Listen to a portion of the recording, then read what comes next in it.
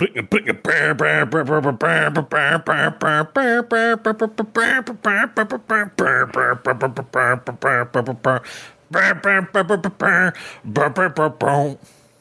everybody. Welcome back to Core. This is Core episode 330. I'm John Jagger. I'm not the normal host, but I'm hosting today. Scott is on a boat. He will be back soon. Yeah, he's on a boat. Joining me, as always, is Bo Schwartz. Hey, Bo, how you doing? Hi, John. I'm good. Yeah. We said that when Scott puts the music in post, it'll just be natural and normal, but I'm sure that with you singing the intro, it will be spectacular. I meant to ask you if I should do that before, and then I just kind of did it. No, just I don't go know for if that. it. I think that makes it better. I think now Scott doesn't have to do editing. Hey, Scott's away this week. You get what you get, okay? Just be glad you got something, selfish listeners. You get what you get, and you don't throw a fit. Hey, speaking of being a parent, you know, this show, a lot of times we talk about business deals, mergers, virtual realities, companies going under, weird, bad monetary practices, all sorts of negative stuff. Not today, everybody. Today, our first topic that we are talking about is a genuinely positive one. I'm putting this in here at the top selfishly because I just wanted to start with something nice today. And that is a little news story I saw. I saw it on Gamer Rant.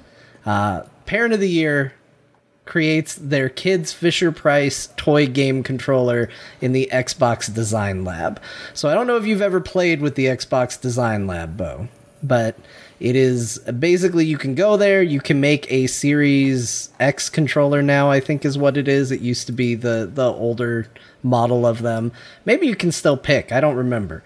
But you go there, and you get to pick all the colors and the positioning of everything and create your own little custom controller. And as a dad, I have a kid who has literally this controller. It was one of the first toys that my son ever received. And the Fisher-Price one? Yeah, the Fisher-Price one. And somebody went to the website and now has remade the controller. Show it right there. They've remade the controller for an official Xbox controller.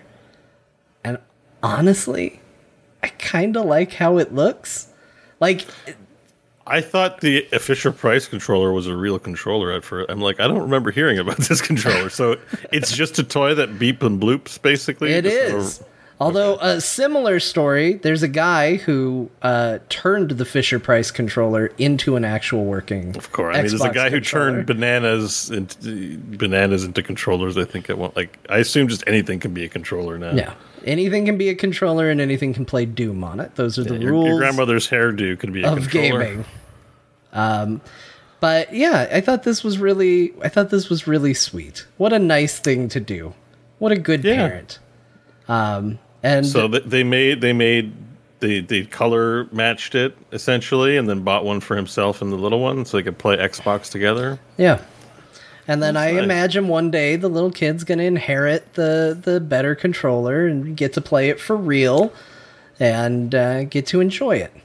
Yeah, well, he'll probably get it. Like, I remember when I moved out, I got, here's the socks you wore when you were a baby. Like, there's somewhere in my house. I have, little knickknacks. So, no shade to my family or anything, but this is an infinitely cooler knickknack. Here's the controller I got you when you were a baby. Not going to use it now, but it's a nice memento, and it's cool because it's a controller.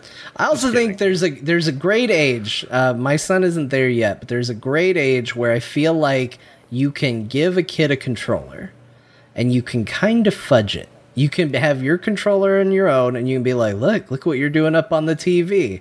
And you can kind of get away with playing video games while your kid thinks they're controlling the business.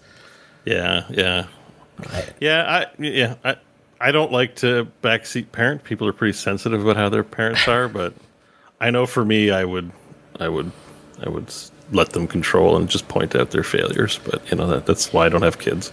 Yeah. I'd be like, you're doing it wrong. Well, there's a time and a place. I think that once kids are able to play it and control it, you let them go to town. Right now, if I give my son a controller, it's as likely to be thrown hard on the ground as he is to play with the menus and things on the screen. The part I worry about, and this is probably just an adult's concern, and a kid has no conception of this, and that's sort of my mistake, is just, thinking you're really good, and then the shock and realization to learn that you've been lied to. But maybe at 4, these concepts are very abstract, or I don't, that's what I'm thinking about, right? Like, I don't want to, I have issues when it comes to children and deception. I didn't like learning that Santa wasn't real, and I got a chip on my shoulder, and I'm 42 about it. Careful with that statement, Bo.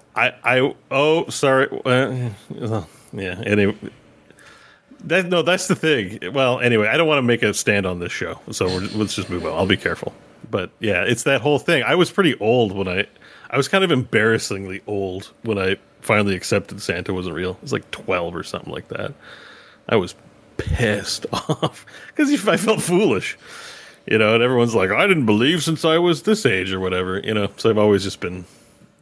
Anyways, not to go on too deep of a tangent, please do the parenting. Do not listen to me. I have no kids, so I'm not an authority whatsoever. You definitely don't have kids. Yeah, and people definitely don't listen to me. Nobody would on a podcast make the statement you just made.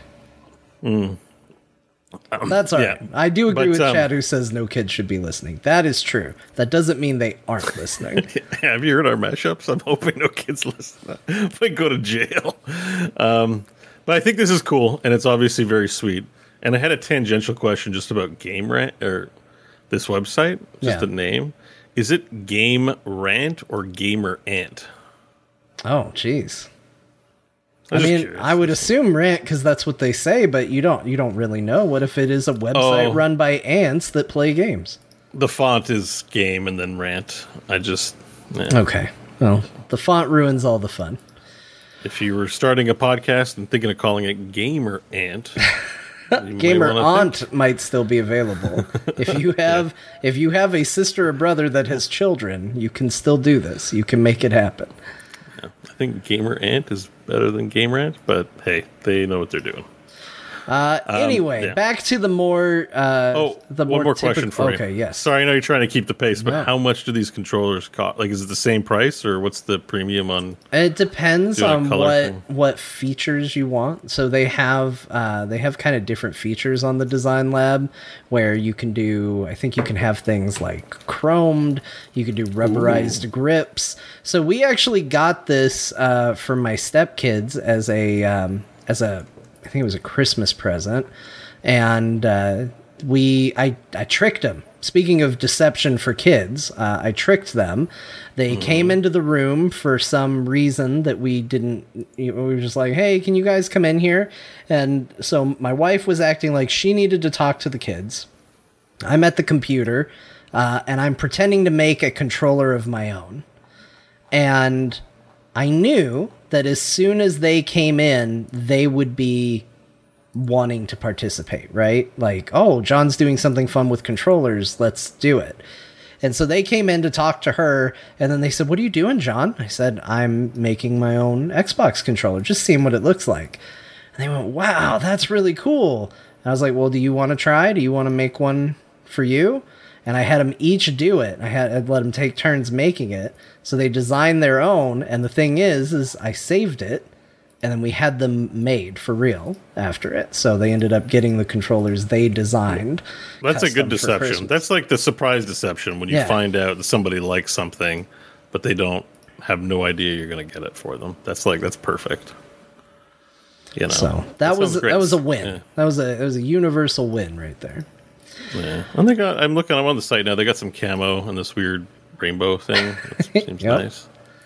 They're good controllers. I mean, you do have to like the Series X kind of style controller. I think. I don't know. I don't remember if they updated them or not. They might still be the 360 design, but I think they are compatible with the Series X and S. Yeah, so what I'm looking at looks like the new one. It feels like it's the new one. I don't know though. But Oh no, does the new one have? Oh, no, it looks like a new one. Yeah, yeah, I think so. Yeah, it looks like I it's couldn't the say Series for sure, XS but now. yeah. Which is fine, although I know you don't like them, so that might be a deal breaker. I mean, for you. I always bring that up, but so I wear that crown, but they're not that bad. Like it's not terrible or anything. It's a preference thing. That's all. Yeah. My old baseball glove I like better than the new one, but the new one might actually objectively be better. I'm willing to admit that. So, Anyway, back to business. That's enough of fun family stories. Enough of that. Let's talk about business. We've talked a lot about the Activision Blizzard King buyout that Microsoft is attempting to do, and there are kind of two news stories about it this week. The first one is that they've hit a little bit of a snag in the UK. The UK is putting a temporary hold on it, and they've given them a deadline to address concerns, and said that if those concerns cannot be met, they are going to send it to a second level for review, because they're basically they have fears that this is going to destabilize the competition, essentially. And so, this is going to be kind of the norm for this. You're going to probably hear a lot of stories like this of countries reviewing it to see, if this is good business practice. Is this putting, Sony or other competitors at a significant disadvantage or doing damage to them as a business? This just happens to be the one that it's hung up on at the moment. Who knows? Like, it's kind of impossible to tell where this is going to ultimately go. But I don't think that there is enough evidence in the things they're saying that makes me believe that Microsoft can't say, don't worry about it. I mean, they've even basically said that they think things like World of Warcraft is going to give them too much of an advantage. And it's like, well, Sony already doesn't have World of Warcraft. They're not gaining it they're not losing it by Microsoft gaining control of it. Like it's kind of a weird take, but yeah, it's funny how like different countries can have a say in this. I guess that's how it works. I just assume it's where it's headquartered. It's a multinational, so. But I just assume it would be the States where it would be relevant, not the UK. Because I sort of assume the dynamics like this, like a country they don't have a lot of stake in, block something. They're like, okay, well, we just won't sell it here or something. Like we'll merge in the countries that will allow us, and we'll remove our product from this marketplace or something. Like, I mean, I have a feeling this isn't going to. Just the overall skeptic about how serious the broad world takes video games looks at this and goes like, nah, this is going to go through. Everyone's using Microsoft projects. Are they going to antagonize Microsoft over Call of Duty? And they may just try and squeeze them for, there's a bit of politicking going on with who knows what. But at the end of the day, I don't think this gets blocked anywhere. It's just, if there's a toll gate and there's something to leverage from it, probably everyone's wants to take a shot. It's going to shoot their shot at it. But we'll see. To me, America seemed like the most relevant. Like, does the Federal Trade Commission? Yeah. Do they have a problem with it? They don't. Great. So everyone else, do your worst. Kind of. That's sort of how I look at it. I don't know if they have. Is Nigeria going to block the merger? You know what I mean? Like, who cares? Yeah, I don't know. Tanzania or with China. Like, China probably doesn't matter. Like, okay. Like, I just don't know. It seems to me, it was very focused on the U.S. concern for the merger. But without knowing enough about business, I guess I can't really say anything too helpful. That's kind of where insightful. I'm at. I don't actually know what the restrictions are on something like that, Like, I don't know if the UK turns around and goes, no, we're not going to allow it. Like, what is the course of action there? Although I kind of remain in I'm pretty sure it's going to go through. It's not hard to see why it's a big deal, but when you hear Microsoft talk about it, like, they seem to have a pretty clear plan for answering the issues and how they address it. So we're just going to have to see. I mean, the other side of this is, Microsoft kind of let slip that they have a plan to release the library of Activision Blizzard King games on Game Pass if the deal does go through. So that's another thing to be looking into and considering, is that a lot of these Blizzard games, Activision games, if this merger goes through, are going to be headed to Game Pass. Yeah. I have to imagine they, before even buying it, they had a plan for why this, everything they were going to do. I don't see them spending crazy amounts of money without sort of a vision. I think the fact that it's which games? Because I think there were some specific games listed, like Overwatch, Diablo. Yeah, so Diablo and Overwatch will come to Game Pass next, and yeah, the news story I'm looking at also talks about Call of Duty for PlayStation, but that's not really relevant to this. I don't know how finances work internally, whether revenue gets siphoned off, or if Microsoft will hand over revenue the same way they do external, like for game company developers that they don't own. If all that finance works the same way. To me, it feels like Blizzard. I think even Call of Duty to some extent, so some Activision properties have felt like prestige properties. Certainly that's why there's even talk of blocking the sale. If someone bought the company, or the Embracer Group, even those purchases from Square Enix to Embracer, with all the, maybe they're getting reviewed. It's not exactly making ripples like this merger, right? So to me, these are prestige properties, and this may be incorrect thinking, but I just think Game Pass is a good thing, but there's a little part of me that still views it as, used to get those 50 games on one CD for $5 and 80% of them were trash at the PC Gamer. There's a little part of me that views Game Pass that way. And I don't mean that in a derogatory sense. It's a good thing you get to try a lot of different games. I just don't think you put your prestigious products in the game, the ones that you can charge the full box price for. I don't see that as being a good move. Mind you, all these are old games. At least if it wasn't a Blizzard game, they would be considered old nonsense games, right? Don't you think? Well, and I think that's an interesting idea too, is are we talking about just, hey, we're going to be bringing the old titles to it, or are we talking about Diablo 4 as a potential Game Pass game when it launches? I can't imagine they do that, right? Because the merger's certainly not going to be done by the time Diablo 4 comes out, most likely. But could we live in a world where Diablo 4 comes to Game Pass? I think the answer to that, I just think the answer to that is yes. And everything is going on Game Pass that Microsoft runs. I haven't seen I don't think we've seen marketing that suggests there's a class of game that anything under Microsoft offers that is buy only because it's so prestigious. I don't think that's a good play. I think there was a time where you could go to Walmart and there'd be a very small piece, at least in Canada, there'd be a very small PC game section. And it'd be older games like Max Payne for $5. It wouldn't be new releases. It'd just be, guaranteed sellers at discount prices. Except for Blizzard games. The Warcraft Battle Chess, the Diablo Battle Chess is full price, even though the game's been out a decade.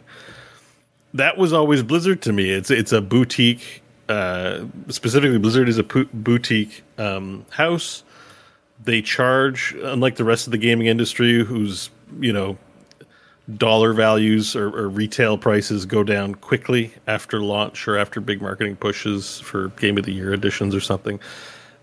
Shelf life is really short for price points.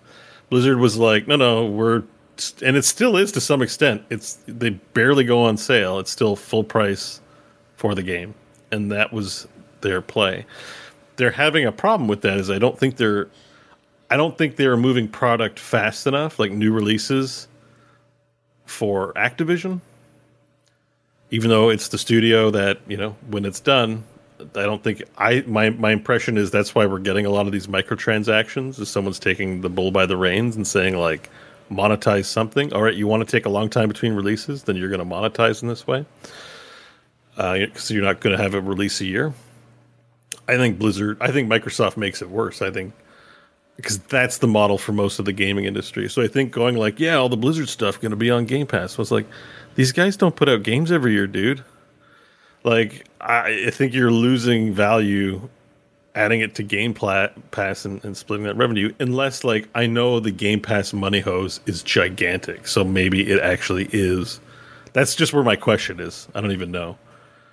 Is it better to keep it boutique or just schluff it in with everything else? And, you know, I mean, I don't even know if they have the reputation to be considered boutique anymore. Like, they're one solid launch away from, like, this is why I'm a Blizzard gamer. But I just think all those people that behind that, like the Morheims and the Metzens, are not there anymore. So maybe they aren't that company. And that's just, you know, that is the best direction. I mean, even if, you know, I've voiced plenty of concerns about Diablo 4. Setting all of those aside for the moment. Let's say Diablo 4 comes out, sets the world on fire, like is literally the best version of Diablo we've ever seen, right? Like, in my mind, and this is my hurdle maybe to get over, but I don't think I'd be the only person that feels this way. As soon as you launch that cash shop, you're not looking at a boutique game anymore. Oh, yeah. I mean, we've had that debate a lot. I agree wholeheartedly. But my imagination, that's the compromise. No, we're not going to have a game out this year. Okay, well, what are you doing for revenue this year? Yeah. Then your only option is to monetize skin. You monetize a couple skins. It went well. Let's monetize more, and we're at where we're at now with everything. You know, that way they don't have to release stuff all. A studio that does this kind of monetization doesn't have to have a Call of Duty every year. Like, pick a mobile game, you know. So I feel like that's that's where the tug of war led all of this, and now Microsoft's wading in, and I don't know what their plans are. I think we're still waiting to hear what the development plan. Are they going to go to Blizzard and be like, all right, I know you're a quality first company, but you know, Microsoft needs to get paid, so you're doing a release every year. Is that a good thing? Like, there is a version of the world where it's done when it's done with the wrong people, or, you know, like, it's that culture's change, you know, or just like there's got to always be someone that's like setting the pace, right? You give someone infinite amount of time to write their book. Maybe they spend 50 years and never get it done. Like, it's not bad to have someone to hold you accountable for your goals. And it's not bad to release something at some point. And I have no idea what goes on inside of Blizzard, so I don't want to preach in those ways. But, like, I do get that feeling that that's probably what outsiders, whether it's Activision or Microsoft, like, look at the company and go, like, you know, let's release something. So, I don't know. Yeah, and it's hard to say which I like. I mean, I've seen Activision run so many franchises that I enjoyed some of into the ground through annual releases, you know, and just oversaturation of the market for things. But I certainly also know how I feel about, like, well, we're going to monetize the hell out of this game. And it's hard to say, okay, well, which of these devils do I prefer? You know, because I don't think we're going to live in a world where people go, you know what, fine, we're just going to release a quality product. It'll have everything in there. You got to pay $100 for it. Like, I just don't think that's the direction we're going. I think we're pretty locked on the price of video games as what it is.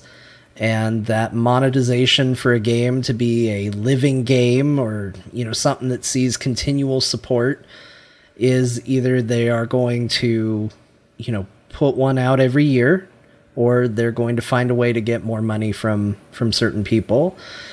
And I think ultimately it's better to do other ways to monetize. I just have lost so much faith in it being done well. Is there a BlizzCon this year? I mean, there was. I think it's going to be. We skipped last year. No, there isn't one this year. I don't think they're doing one this year. But I did think that. Didn't the new CEO say he wanted to bring BlizzCon back? I think so. So maybe next year. The last article is from 2021, reimagining BlizzCon and the BlizzCon and our latest plans. Very old. Yeah, I think that new CEO guy said he wanted to do it again. There was an interest to bring it back for next year. Yeah. But yeah, so because this would be around the time of year, right, when it would be. Yeah, end of October, start of November is BlizzCon time. I'm not expecting there to be BlizzCon, obviously, but I wonder if there's a showcase, a direct or a BlizzCon line. Like, obviously, nothing about a BlizzCon line either. I just can't remember if 2022 is the dark year or 2021. I think 2021 they had a showcase, right? Yeah, I think they've done an online version of things every year, right? I don't know, man. It starts to fall apart. The pandemic, Blizzard's stuff, all of that. Just all the years have merged. There was a skip a year announced somewhere. I think maybe last year they skipped doing a show and they were just like, yeah, but we are still going to announce some stuff. Oh, yeah, no, this was October 26th. We tried to take a step back and pause on planning the previously announced BlizzCon line event scheduled for early next year. That would be early 2022. So that's the last thing they did was they said we were going to do something early 2022. We decided not to. So I guess rather than do it in the fall, if they're making it like a February kind of thing. Yeah, so we may still be a couple months away. Okay. So, I mean, there's nothing around the corner, but, like, there's a circling of the wagons with all the bad press. There are games coming out. Overwatch 2 is in the fall, and Diablo 4 is sometime 2023, but it's a big studio, a lot of properties. You're almost wondering, is that it? So, I mean, the problem is they're just a company that can't do themselves any favors. It feels like every time they step up into the spotlight, it doesn't go well. Yeah. And I guess there's Dragonflight, which is also a factor. Yeah. No, I know. It's a matter of time. The Microsoft thing, people want to paint Microsoft as the good guy versus, whether how accurate the narrative doesn't matter. Just the zeitgeist story is Bobby bad, Activision bad, Microsoft good. Yeah. It seems like people are willing to believe that Microsoft will be a good influence on everything here. So fast forward, Microsoft owns the company, then there's some big announcements, and all of a sudden Blizzard's looking good again. Maybe that pressure isn't on Blizzard if they're just another company in Microsoft's pocket, Yeah, will they break up ABK? Will they break it up and make them fully independent studios? That'd be interesting to see too. That might be a big improvement for just Blizzard and its output, not having those politics to deal with anymore. If the relationship with Microsoft is better than the relationship with Activision. But I guess we're still just waiting. So in terms of the library hitting Game Pass, I mean, I think it's fine. It's a personal hang up. But I will tell you, you kind of nailed it. Like, so I'm going to tell you something. I'm going to admit something. It's just between you and me. Nobody else is going to know this. Nobody else will hear it. It'll be fine. Mm-hmm. I am secretly extremely excited because I saw today that Disney Dreamlight Valley is coming to Game Pass. This is a game, Bo, that in a million years I would never buy. I would never pay for it. Those are the games you're happy to see on Game Pass. The ones you will buy, you're like, well, shit. Like, I want to buy it. So, right. Okay. Yeah. So this is a perfect example. So what this is, for anybody that doesn't know, there's not a lot known about it, but it's basically Animal Crossing with Disney properties, right? Like, that's basically what it is. I don't know if the game's going to be good. It kind of looks like it could be awful. It kind of looks like it could be fine. But this is where Game Pass's true strength is for me.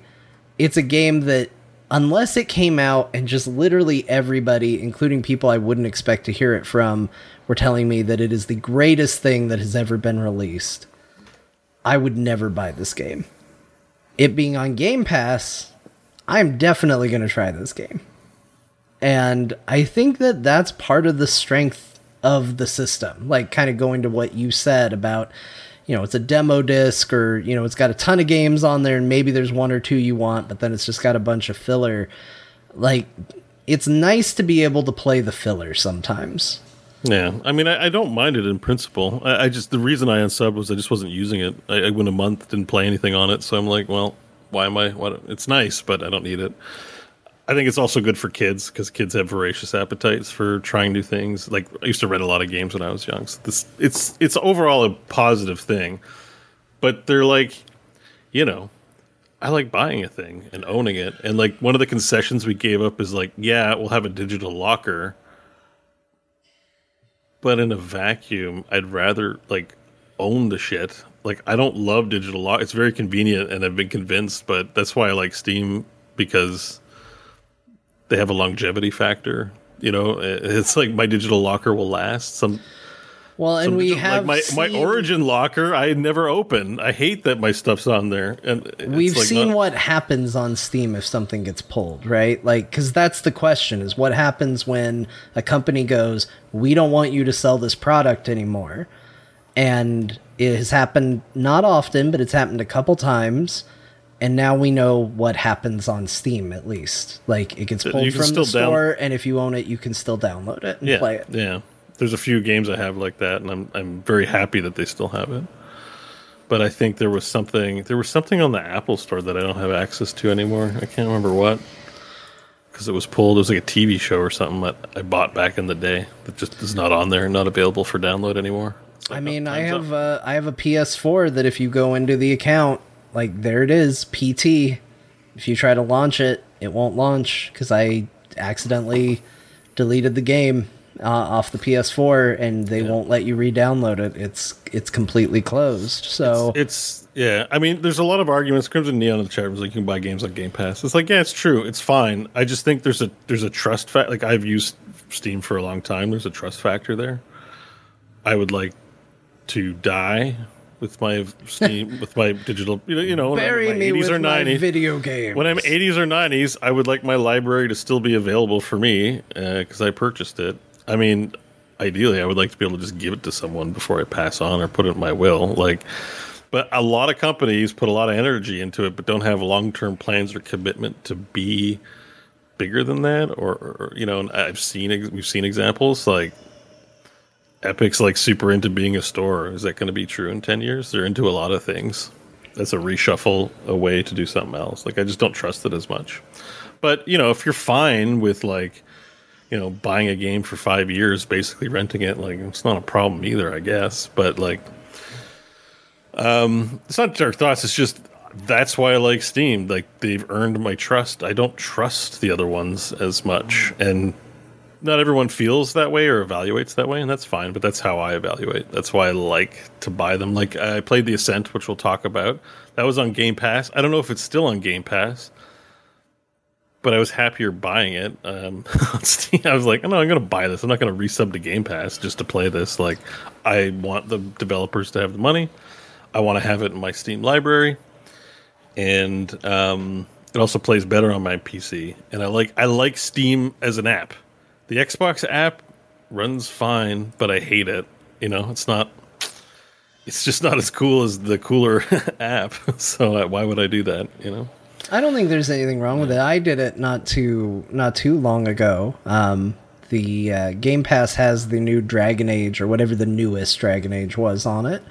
But it's been on there kind of off and on. I don't know if it's even on there right now, but I bought it. I bought it on Steam because I was like, this is a game I know I want to own. I don't want to have to hope it's on Game Pass at the time I decide to play it. I want to own this game.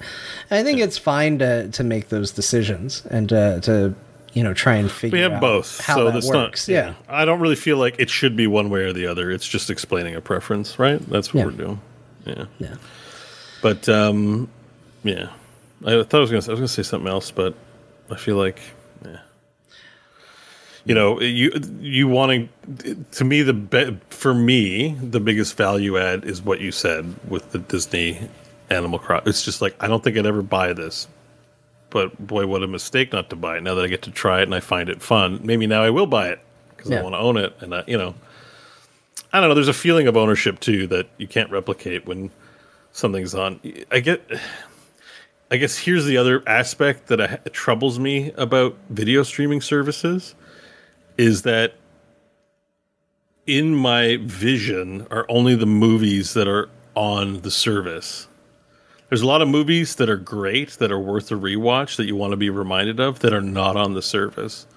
So remembering they exist, getting access to rediscovering them. Like when you bought a movie and you have it in your house, that's your library. It's never going anywhere, right? Yeah. And this isn't me being an old man saying we should go back to movies. But on the service, all you're getting offered is what's on the service. And it doesn't contain all movies. And I'm talking about going back to old movies. There's a lot of old movies that are worth a rewatch. I like to rewatch old good movies. I'm sure a lot of us do. You're only going to get offered what's on the service. Sometimes I'm scrolling through, I'm like, nothing here I want to watch. And I'm like, I'm only seeing 10% of movies on these services. Like, then I got to go to the internet and just like try Googling and find weird shit that is not a pull, so it's not on any one streaming service, right? Right. And TV shows too. A good example is there's a British show, Count Arthur Strong, which is really funny, and I like it. It's not streaming anywhere. I can't even buy it on Apple. It was a TV show. Can't get it anywhere. You know? Stuff like that. There might be actually really good stuff you can't find anywhere. There's a movie, too, I wanted to watch that isn't streaming anywhere. Oh, yeah. The lead, Viserys, on House of Dragon is in this Irish movie that looked kind of good. And I'm like, where's it streaming? Not streaming anywhere. Yeah. Like, I want to see that movie. How do I get it? I mean, How do I get it? Because that's my follow-up question immediately is, all right, but, how do you find these regardless? Because we don't live in an age of, it's a similar problem to, like, how do you discover new music in a world where nobody listens to the radio anymore, right? Like, you land on, okay, I got to go off of what Spotify or Apple Music recommends. But like you said, that's not all music, like it's a weird system. We used to, back in our day, we used to go to the video store and, you might discover something and there was a discoverability of things. Now we have more ways to learn about things, to learn about movies and music and TV shows we've never heard of. But we have a very limited way of acquiring those to watch them. And it's tricky. But I mean, you can make the same argument for a brick and mortar store too. Like, who's to say they're going to have, some obscure movie that you heard about from a friend at a brick and mortar store either. So it's tricky. I think the issue is just that there's a laziness that I know I have, because when I'm looking for something to watch, I'm only browsing the apps. And I've got to, like, get disciplined and put effort into finding things outside the apps. Oh, I have bought things or streamed something for movies that I own physically.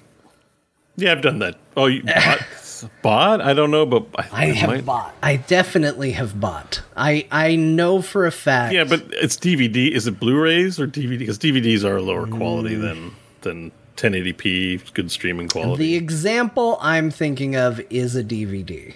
So maybe you can make a case for that. That's probably how I justified it to myself, honestly. But is Jurassic Park. I have Jurassic Park on DVD. And I bought it on, I think, like Amazon or something. So, I mean... That's not the worst thing in the world. I'm sure, I can't think of an example, but I'm sure I've done something like that. I'm not on any high horse. I'm on a low horse. Yeah. Just one of them low horses. Bo, I don't know if you know this. Halo Infinite is having some problems. Feels like it's been ages since that game came out, and it turns out there's a lot of elements of that game that are still not out right now. In fact, the current season, or the new season has been delayed, which means the current season is going to be going 10 months without any updates.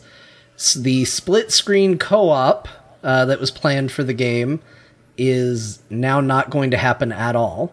So you can still do online co-op. It's not that they're removing any co-op, but they were planning split screen.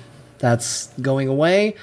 And the Forge, which is the, kind of create a level, build stuff within the game, has also been delayed. Delayed? Yeah. I feel like I have heard nothing really great about Halo Infinite since its launch.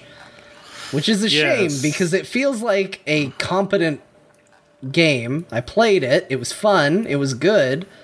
But, man, it feels like a lot of Well, that isn't going to work. That isn't going to work. Is everyone feeling good about the ABK merger, looking at how they're treating their most iconic video game property? Their most iconic. Halo is by far, I think, one of the biggest things Microsoft has in terms of brand recognition, video game IP. And it's kind of a semi-fail, it seems like. I think the game was good, but not Blizzard good, you know. Like, you know, it's like, it's, you know, if you just take it on the campaign, it has a multiplayer that works. The UI and menus are nice. It works on a lot of platform. There's no reason to complain in one sense. Right. But people have high expectations. It's a big game. They promised a lot. Everything here, I assume, was promised. Yeah, I think that's where a lot of the frustrations come in is, I mean, I know for me, I played it. I think the game's good. It's the most fun I've had playing Halo since Reach. I'm trying to remember what order everything came out. Yeah, probably since Reach, it was the most fun I've had with a Halo game. But, you know, for a lot of people, Halo is doing a co-op campaign with a friend. And that was not in at launch. Which, that's a weird decision. The split screen, given that it's history with it, that should be in at launch.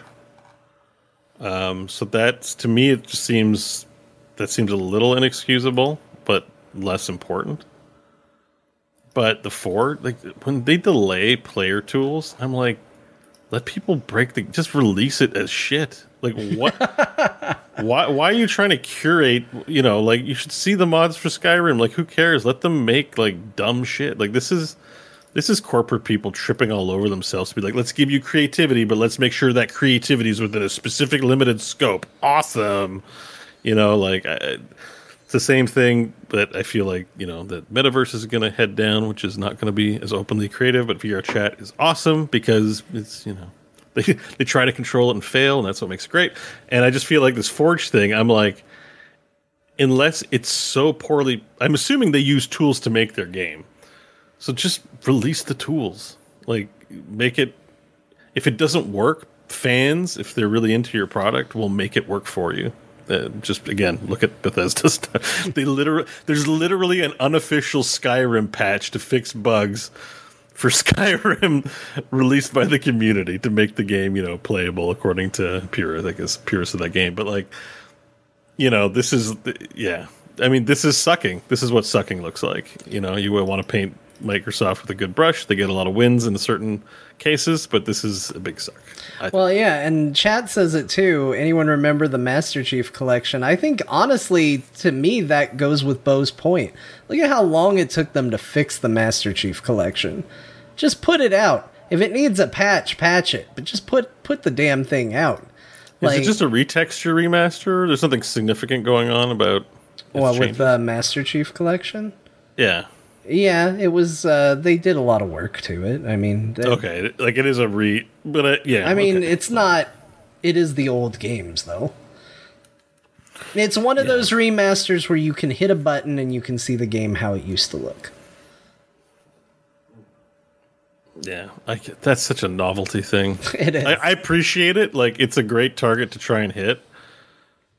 But, you know, they did it for Diablo 2. I just feel like just release both the original and your reimagined one and make the reimagined one kind of better in the way. Like, I don't know why you tie yourself to such a weird nerd benefit. I want it to be in the spirit of the old game as much as possible. Sure, if that's what you're selling, but, like, don't literally tie yourself to the old ass engine. Like, if you need to make some key, it just feels like you're shutting the door on opportunities in my mind, when I hear that, you know. But I think for the new Halo Infinite business, you know, I think it is a case of damned if you do, damned if you don't. Clearly, the game was not ready to come out in its full and intended scope as what they talked about for that launch date. I mean, it didn't make the launch of the Series X and S already. It was already delayed past that. And then on top of that, when it came out missing a lot of features that are still not in the game. Some of which just won't be coming to the game. And I think that is evidence that, it wasn't really ready. They decided to kind of release it piecemeal. And I think that is a case of this Fallout is what you earn by putting your game out like that. I think you just kind of have to take the hit. Again, I played that campaign. That game was good. So it's not like they made a shitty game. But I think that they have just they've made some weird decisions with the multiplayer and with the way they've released content following it. You don't hear a lot of really big, good news coming out of the Halo Infinite community, unfortunately. Oh, well, tough luck, you guys. Moving on to the next. I'm pretty sure at this point, they're, if sales have dried up, they're moving on to the next thing. I would. It's a shame, too, because they very clearly wanted Halo Infinite to be, like, the multiplayer platform for Halo, right? Like, this isn't going to be something we redesign for every game coming out. If we do a bunch of sequels, like, we want Halo Infinite to be the game that people play. And I feel like they never got out from under the shadow of all the complaints of that initial season that they had. I'm sure they had it. I'm sure it sounded really exciting in the boardroom meeting. Yeah. You can just picture it, like people hyping up something that doesn't exist yet. Yeah. Like they don't make the thing first and then be like, we got a winner. They're like, we're going to have a winner. It's the same thing as when people decide we're going to be the next big esport. I mean, I'm jaded. Remember, Anthem, there was no game when they released that trailer. But you watch it, and you're like, this is going to be the best game ever made. Holy shit. It's like, shocker. Shocker that in the boardroom, they're going to make the best game ever.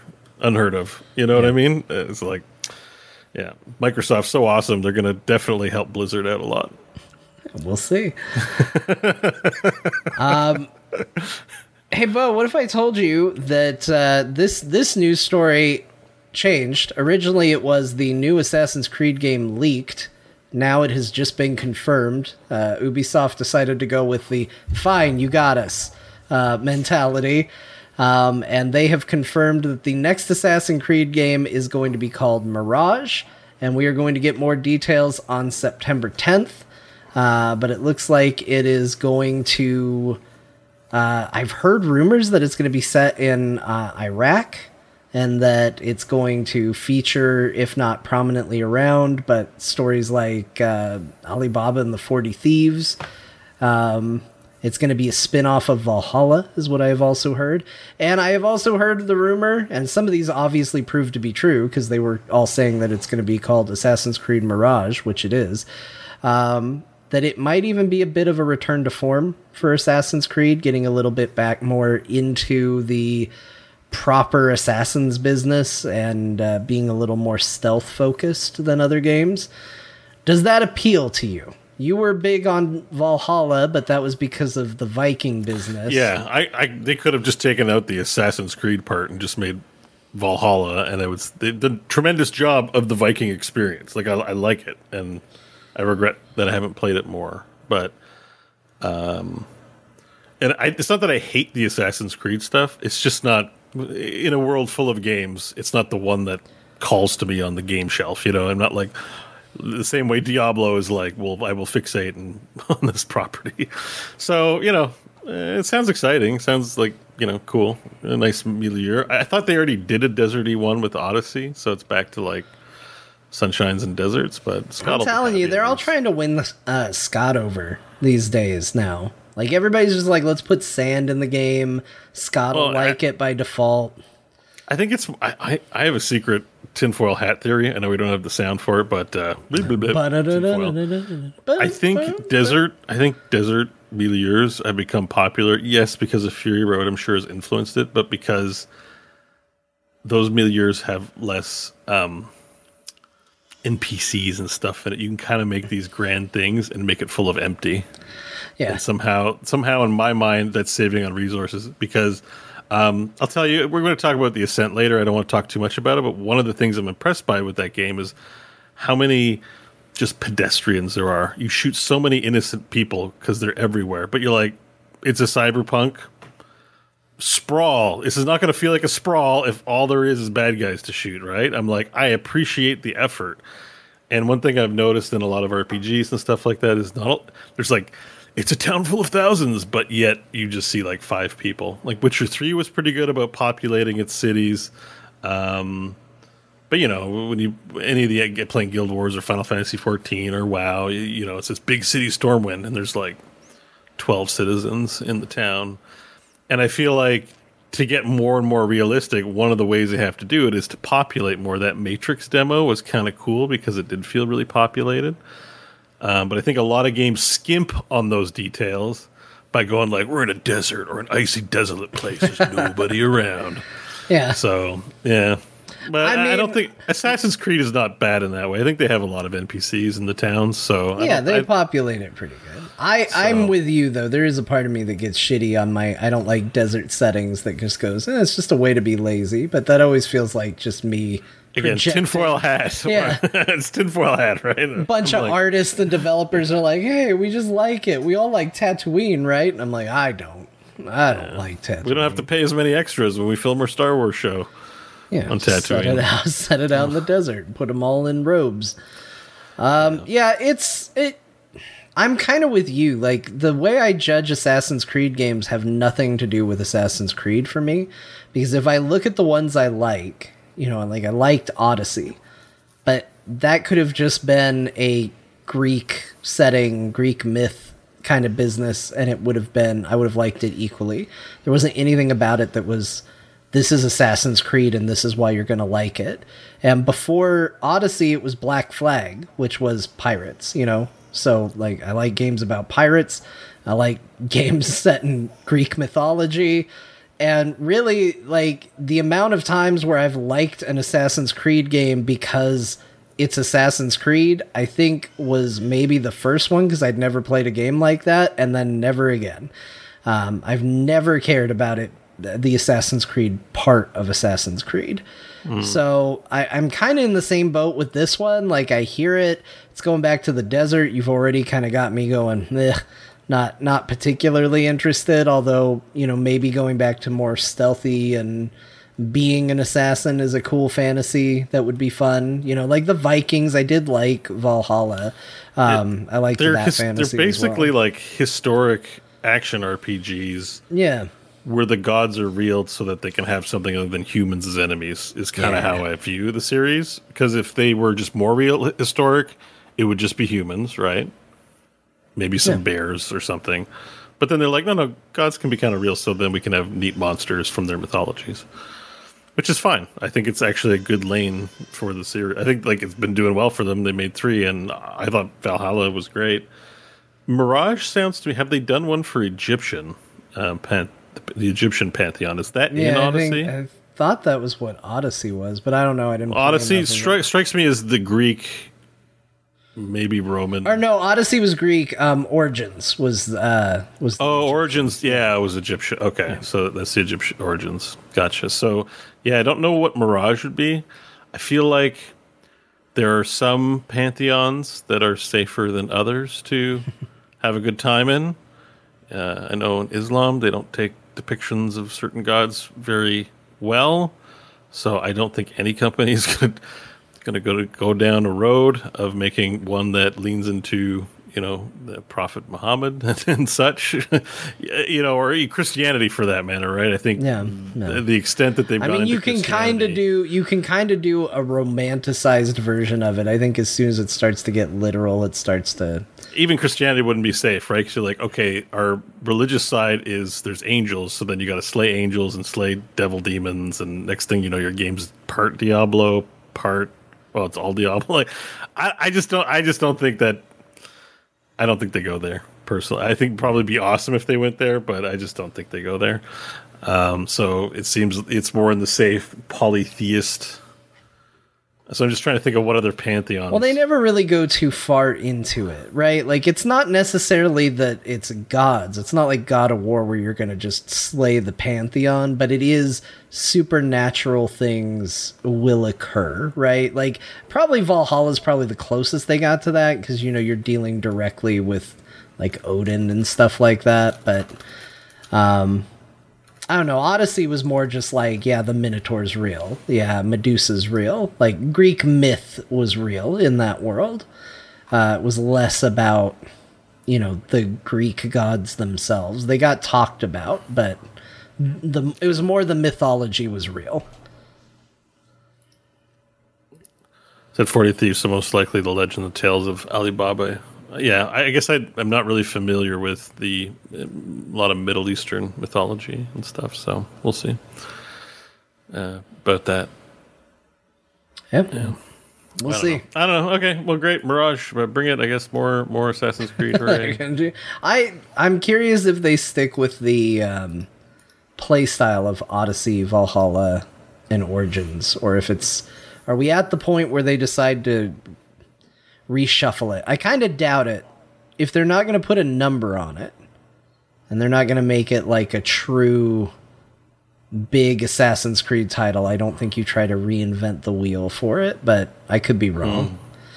You know what I mean? Because they usually do that with like Far Cry. You got like, they do Far Cry 3, but then they do Blood Dragon. And then they do Far Cry 4, but then they do Primal. There's like these in-between titles where it's like, we took the same map, and we took roughly the same mechanics. We shifted some things up, and here's another game. Kind of your like waypoint between big titles. I don't know if that's what Mirage is. I mean, when you tell me that it's going to be starring a character from Valhalla and that it's a spin-off of it, that to me kind of says like it's an in-between title, less its own thing. So I don't imagine they're going to release it and be like, hey, look, we're changing the way you fight, we're changing the way the game works. But I could be wrong, because there was also that rumor that it's going to be going back to stealth and stuff like that. So we'll see. We'll see. We'll find out soon. September 10th, it says here. Yeah. Bo, I want to take a moment to have you, because you mentioned it, and so I'm jumping around in the notes just so you know. I want you to tell me why I should be excited for the Cyberpunk TV show. Oh, so do you like the anime Gurren Lagann?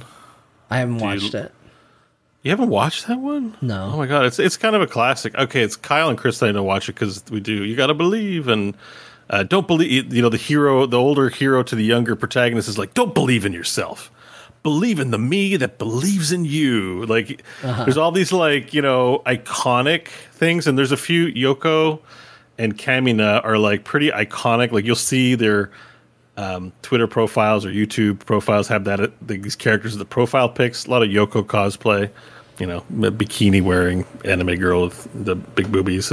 She's pretty classic and iconic. So that's an iconic one. Have you seen Kill la Kill? No.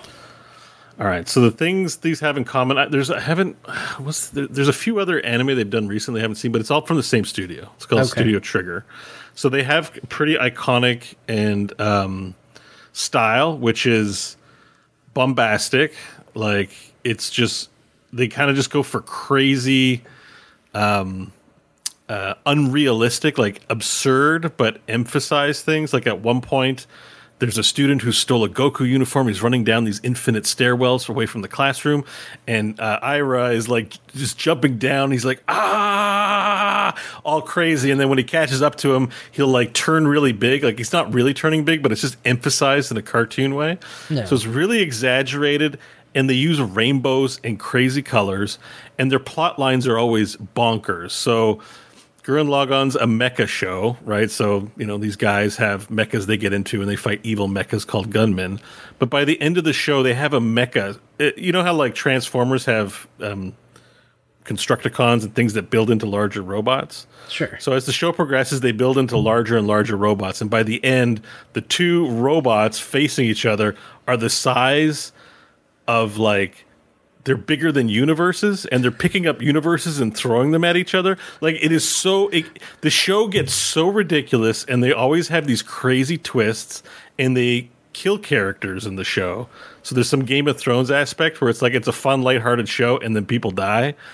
and their series are usually limited to 10 to 24 episodes, so you're not watching 1,000 episodes. It's like this contained story.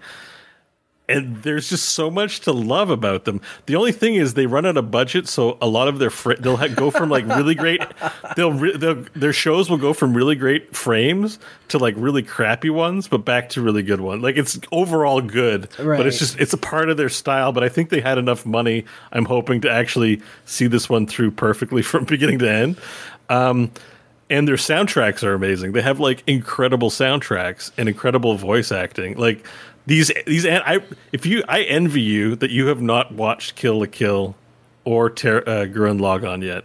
These are like my two favorite animes. So the studio behind it is Aces, and there's a lot of people. Promare is a movie. Yeah, see, I haven't seen some of the recent stuff. There's some stuff I got to catch up on. I wait for it to hit like something like a streaming platform I can watch it on. Yeah, I am a huge fan of their style. Their anime is pretty much anime to me. Like it's what I like about it. So, and I'm pretty sure that's why CD Projekt Red selected them as the studio. We're not just doing an anime. Trigger is doing our anime as a selling point. And did you see the Not Safe for Work trailer? I didn't. I wanted you to convince me because I'm too burned by Cyberpunk. I didn't give it the time of day, but I knew you were excited. So it's a very quick frame, but this trailer is literally not safe for work. There's a section where it's like it's pure Japanese porn where they have like a girl riding the guy in a POV position and then two girls like licking nipples. Sorry, kids, you shouldn't be listening to this show. And there's cum like firing out. Like it's literally not safe for work. Okay. Like it is. And then the rest of it's mostly violence, including someone's head getting crushed in and brains going everywhere and eyeballs. And there's it leans into the ultra violence of Cyberpunk. Okay. So it is when Scott's away, Sector 7. No, I'd say no. Scott this here has too. nothing to do. This is Bo would par have for the told course. This exact same story with Scott. And I know you know that. It is hyper violent and. It's done to Beethoven's, I think, Ode to Joy. It's dun, dun, dun, dun, but it's like a techno ode to joy. You got to watch this thing. The trailer might be the best thing out of all of this, actually. Like, I could watch the show and be like, yeah, it wasn't as good as the trailer. This NS Not Safe for Work trailer is aces. Right. I don't know if that's going to convince you, because I know we have different tastes. Well, you've at the very least convinced me to watch the trailer. I won't tell you what word you had me at, but there was a part where you got me on the trailer. Good. There's a good chance this will be overall a better product than the game itself, and I really like Cyberpunk 2077. But I am so stoked for this anime, and it was like announced 2 years ago. Like they've really spent a long time on this. It feels like, and now it's finally here. So there's a bit of like, oh, the wait is finally over, and. Anyway, yeah, hyper-violent anime. Sign me up, man. And I hope they release all 10 episodes at the same time, because I don't want to have to wait weeks. I'm sick of getting Disneyed. I'm really sick of getting Disneyed by everyone. Like, just give me all 10 episodes. Shoot that into my veins. I am so glad I decided to put this in here.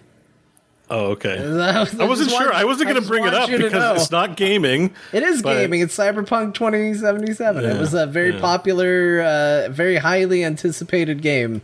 I just know that like trigger stuff's not for everyone, because there's definitely.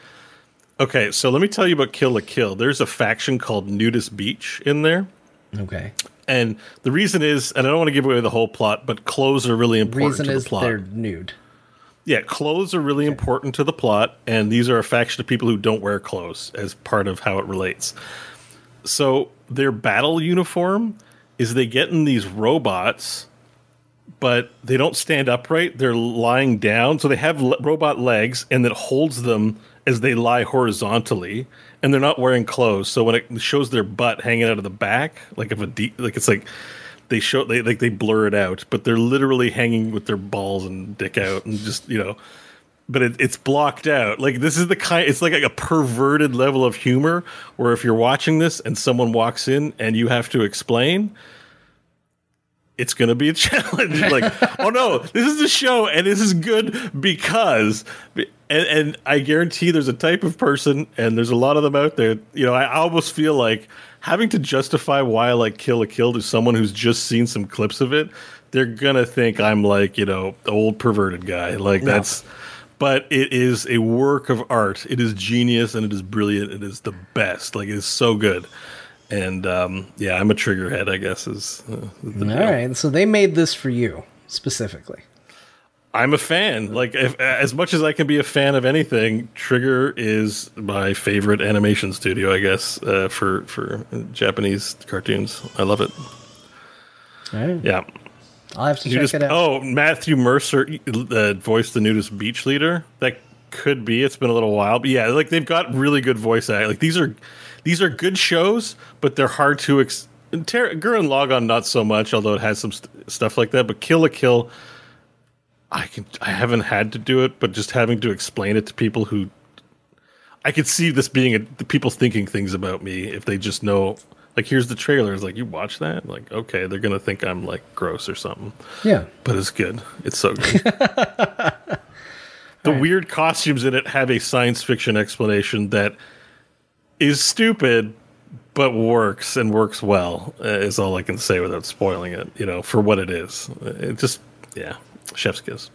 Anyways, yeah, you should watch this, though. This doesn't look crazy like those other shows. It still looks like Cyberpunk. So I think it's just going to be stupid, violent, and have crazy-ass characters.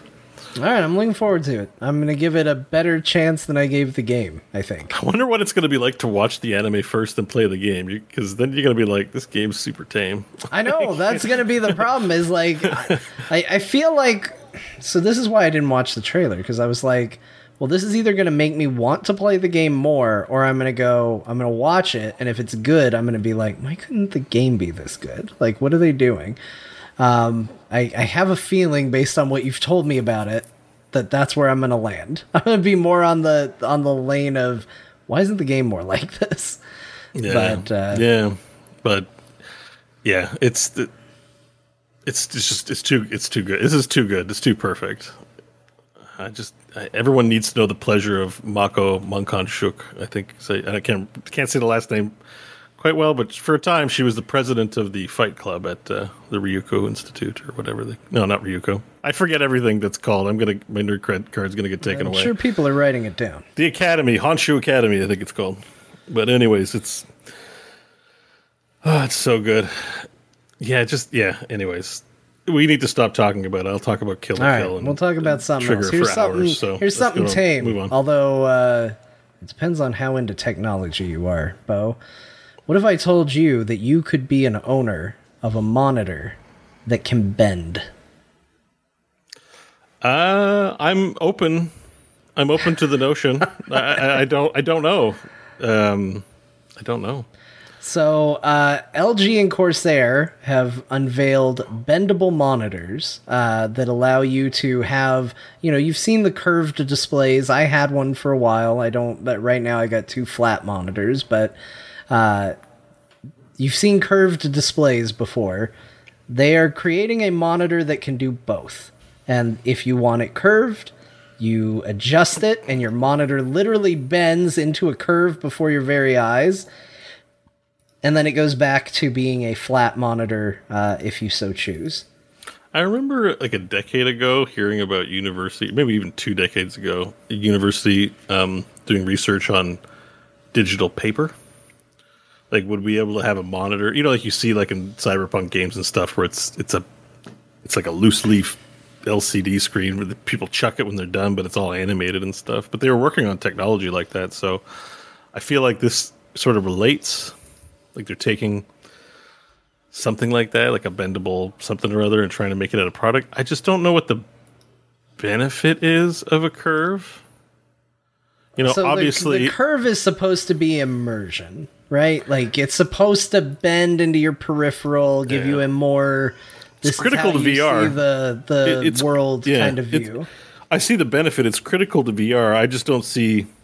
And that might be the context in which I'm taking it. I'm like, why are we wasting LCD screens on non-VR immersion. Like, you know what I mean? It's like effort in like, it's like you built a car, so why are we improving the efficiency of wagons? You know, like it's sort of how like wagons are still great. We're still using them. We're transitioning, but I don't think we need like a wagon with headlights on or whatever. You know what I mean? So I don't know if this makes any sense, but I don't think it's a bad thing. I just, you know, it's like what is like curving. What's there to get excited about with curving? This is actually, it's funny because while I am 100% not with you on the headlights on a wagon analogy, I'm like, Jesus Christ. But I think you're right with everyone I know kind of has an opinion on whether a monitor being bent is good or not. And so to me, you either want a bent monitor or you don't want a bent monitor. Like, I don't know anybody that's like, well, for this game, I would really like it bent. But when I'm not playing this game, I think it should be flat. Like, it just seems like such a weird... I'll tell you what I need. I need a monitor that can go from ultra wide to a standard resolution. Yeah, how about that, That's Samsung? Useful to me. Because or LG. There are games that don't use it that... Yeah. You know, you want to be able to shrink it down and be like, all right, it's not ultra wide now. Now it's fine. Yeah, like there are other problems to solve. You know, this is not one that feels like anyone asked for. It's like, I'm really enjoying this movie, but I would enjoy it more if the screen was curved. You're like, I think it's fine both ways, right? I have to try it. Maybe sensorially, once I'm have the curve, I go, holy, why am I not watching movies like that? Like, that's possible. Yeah. Because I haven't tried it. So I don't know. I liked it. Every time I've had a curved TV, I've had a curved monitor, and I liked them both. Not to such a degree where I'm like, that will be the only thing I ever get. Obviously, I got 2 flat monitors right now, but I thought it was nice. But I don't know. I don't know any reason why somebody would be sitting there going... You know what? I'm in a curved mood today. Let's curve this monitor. Especially because I'm not, you know, obviously, if you've listened to this show, you know I'm late to adopting new technologies. So the idea that my monitor is going to bend and that's going to be okay is already scary to me. So the idea of doing it on a whim, just like, okay, let me just let my monitor bend a little bit here. That'll be fine. It freaks me out. I don't understand it. The one place where I could see a definite use for it is for all the poor souls that sit in the front row at movie theaters. Like, because you have to look straight up at the screen because you're sitting right in the front row. So if you could bend it this way, that would help them see it better. It towards you. Yeah, does it bend this way? Because, like, that would be really useful in movie theaters. Yeah. You know? I used to have to do that. Before stadium seating, that was the only place I could sit because I was such a short kid. I mean, I still am short, but like I was such a short kid that and they didn't have recliners. Movies, yeah, I had to go sit in the very front. It was the only way to guarantee that nobody would sit in front of me and I could see the screen. And then there's no recliners in those days. I watched Infinity War like completely vertical. I was in the front row. I had to see it the first day. It was the only ticket left. And thankfully, it was at a VIP thing. I was completely vertical. And the weird thing is, I was sitting alone. I went by myself.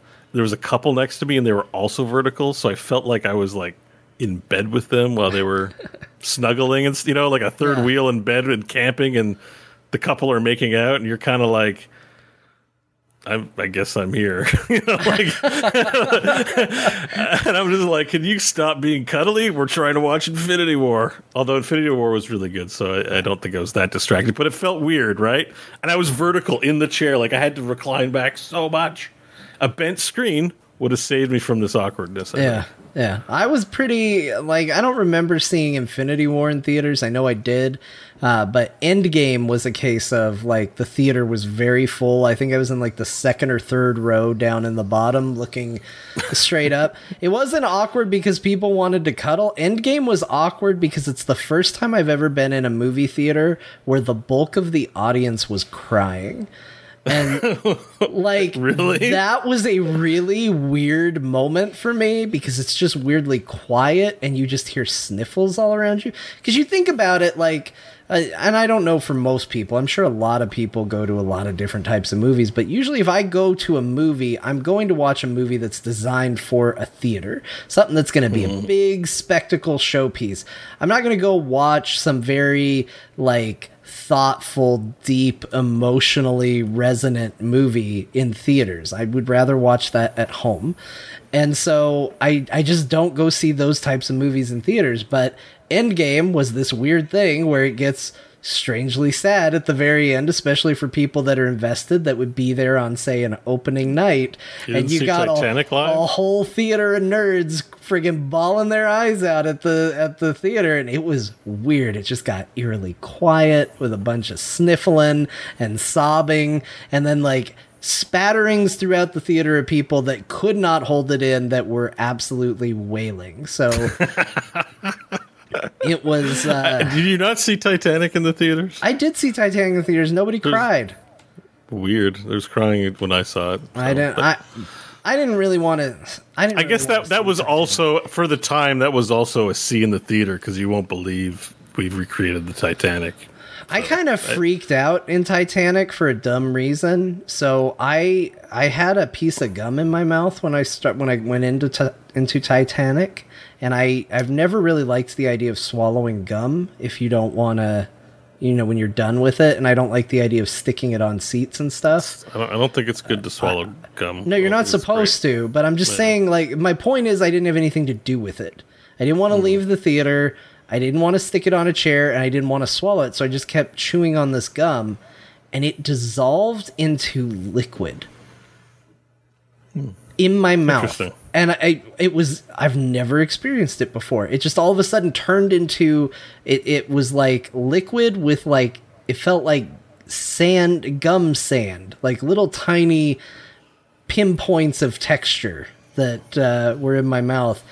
And it was extremely unnerving and gross and weird. That's gross. And distracted you still have that from problem? the end of the end of that movie. Do you still have that problem with gum? What, not wanting to swallow it or stick it on stuff? Well, not having a plan if you don't have somewhere to stick it. And no, I have a plan. I also don't do gum that much anymore. Yeah. See, I started saving the wrappers. So if you have the package and you save the wrappers, you can put it back in the wrapper. And that way you can put it in your pocket or something, so you can throw it out.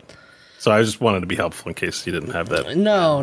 That's well known. me at whenever Titanic came out, age was not that clever. This is definitely an old person conversation. Yeah. Gum. What do you do with your gum? What do you do with your gum? Do kids even chew gum anymore? What is gum? I have a napkin in my purse. I can put it in a napkin. That way it won't stick to my wallet. Like, gum basically makes its entire business from like middle schooler and high schoolers, right? As a smoker, I've had gum to, if I have meetings or something. Okay. That's you have a butt, no time to brush. Although I brushed at work before, I don't love doing that, but you might pop a gum in and freshen up that breath. Okay. I just don't know who it's for once you're past the, like, I'm an awkward teen. If you're on a date, yeah, it's a pro date move where you're like, when I left the house at the start, breath was good, but we had a taco salad, I had a beer maybe. Making out seems to be on the table, potentially. Right. Yeah. Feeling good. Better go chew on some gum. It's a possibility. I think I've done that before. Okay. Yeah. All right. Well, I've never been a mouth spray guy. I used to do the mouth spray, the Banaka or whatever it was called. Yeah. Yeah. Who does the mouth spray but misses their mouth? As in Dumb and Dumber, Jim Carrey. Oh, that's Jim. Okay. Go off to the side. Yeah. Yeah, I kind of thought it was Borat for a little while, but no, I think he wouldn't miss the mouth. It's not his kind of comedy. No. All right. Well, yeah. So one thing I did want to ask you based on this, not so much about bendable monitors, but obviously people like are getting there's so many niche products for gaming, right? Especially PC gaming, but I think in general. Do you have anything you are actually precious about as far as gaming where you're like, I have to have this? Like, I'll give you an example, might inspire one for you. So I have bought a ton of gaming mice. and I have returned a ton of gaming mice. I have only truly ever been happy with one particular gaming mouse, and that's the Logitech G502, 503. Hold on, let me see. It's got to say it on here. 502 is my favorite gaming mouse. I've tried to replace it. I've had multiple versions of it. They just came out with a new one, which I'm probably going to get. I am weirdly precious about my mouse. And that's like the one thing that I'm like, no, I need a good gaming mouse. I respect that because I like good, like, I don't have a specific product that I must have, but I hate crap peripherals. And that, you know, the non-nerds in my life do not understand how I go from being very pleasant to very testy when there's shit peripherals on a computer. Yeah. You know, I'm like, this is a shit monitor, this is a shit mouse. What do you expect? Like, you know, and a lot of workplaces that aren't in tech but require computers will buy whatever. And I hate it. And the other thing is I hate products that are considered good because they're slick, like Surface is a good example, but they're actually poor performant PCs. Yeah. Yeah, I hate them too, but I'm not precious about a product in the way that you are, but I understand it and respect it, I think. Yeah. If you know, same way, I guess the one thing I'm precious about is my damn controller. I like the old Xbox controller, not the new ones, Microsoft. Before they ruined it. But I think I'm being more jokey about that than anything. I think the new Xbox controllers are okay. Like, I can play with them just fine. Yeah. So, yeah, but I respect it and I get it. Because I don't like crap peripherals as a gamer. I like ones that are smooth and responsive and have good buttons. Yeah. Oh, do bad buttons piss me off? You know, when it clicks or sticks, doesn't work quite right, or is just not in a good spot on the mouse. The one thing I miss about my mouse is the World of Warcraft mice used to have a place for your pinky and thumb, like a rest. Yeah. Like the branded old ones when they were pretty high quality. And I don't do that anymore, and I kind of miss that. I liked having the twin finger rests on the mouse. Yeah, where it kind of feels wider. So it has it. I'll show you. It has it on the thumb. Like you can see, it's on the thumb there. It's a very small one though. Yeah. So that one's there, but there's nothing on it for the pinky. Which I have used ones that have that. It feels good. It gives like a very sense. So stupid. I feel like a wine drinker that's just making up terms. It gives me a very confident feel when I'm moving my mouse. If this was a wine show, people would expect you to talk about wine. This is a gaming show, so like being like, I hate when my mechanical keyboard has a 0.4 second response to the click versus 0.5. Like, we gotta respect and love that. Yeah, but I'm making up a term. Confident clicking.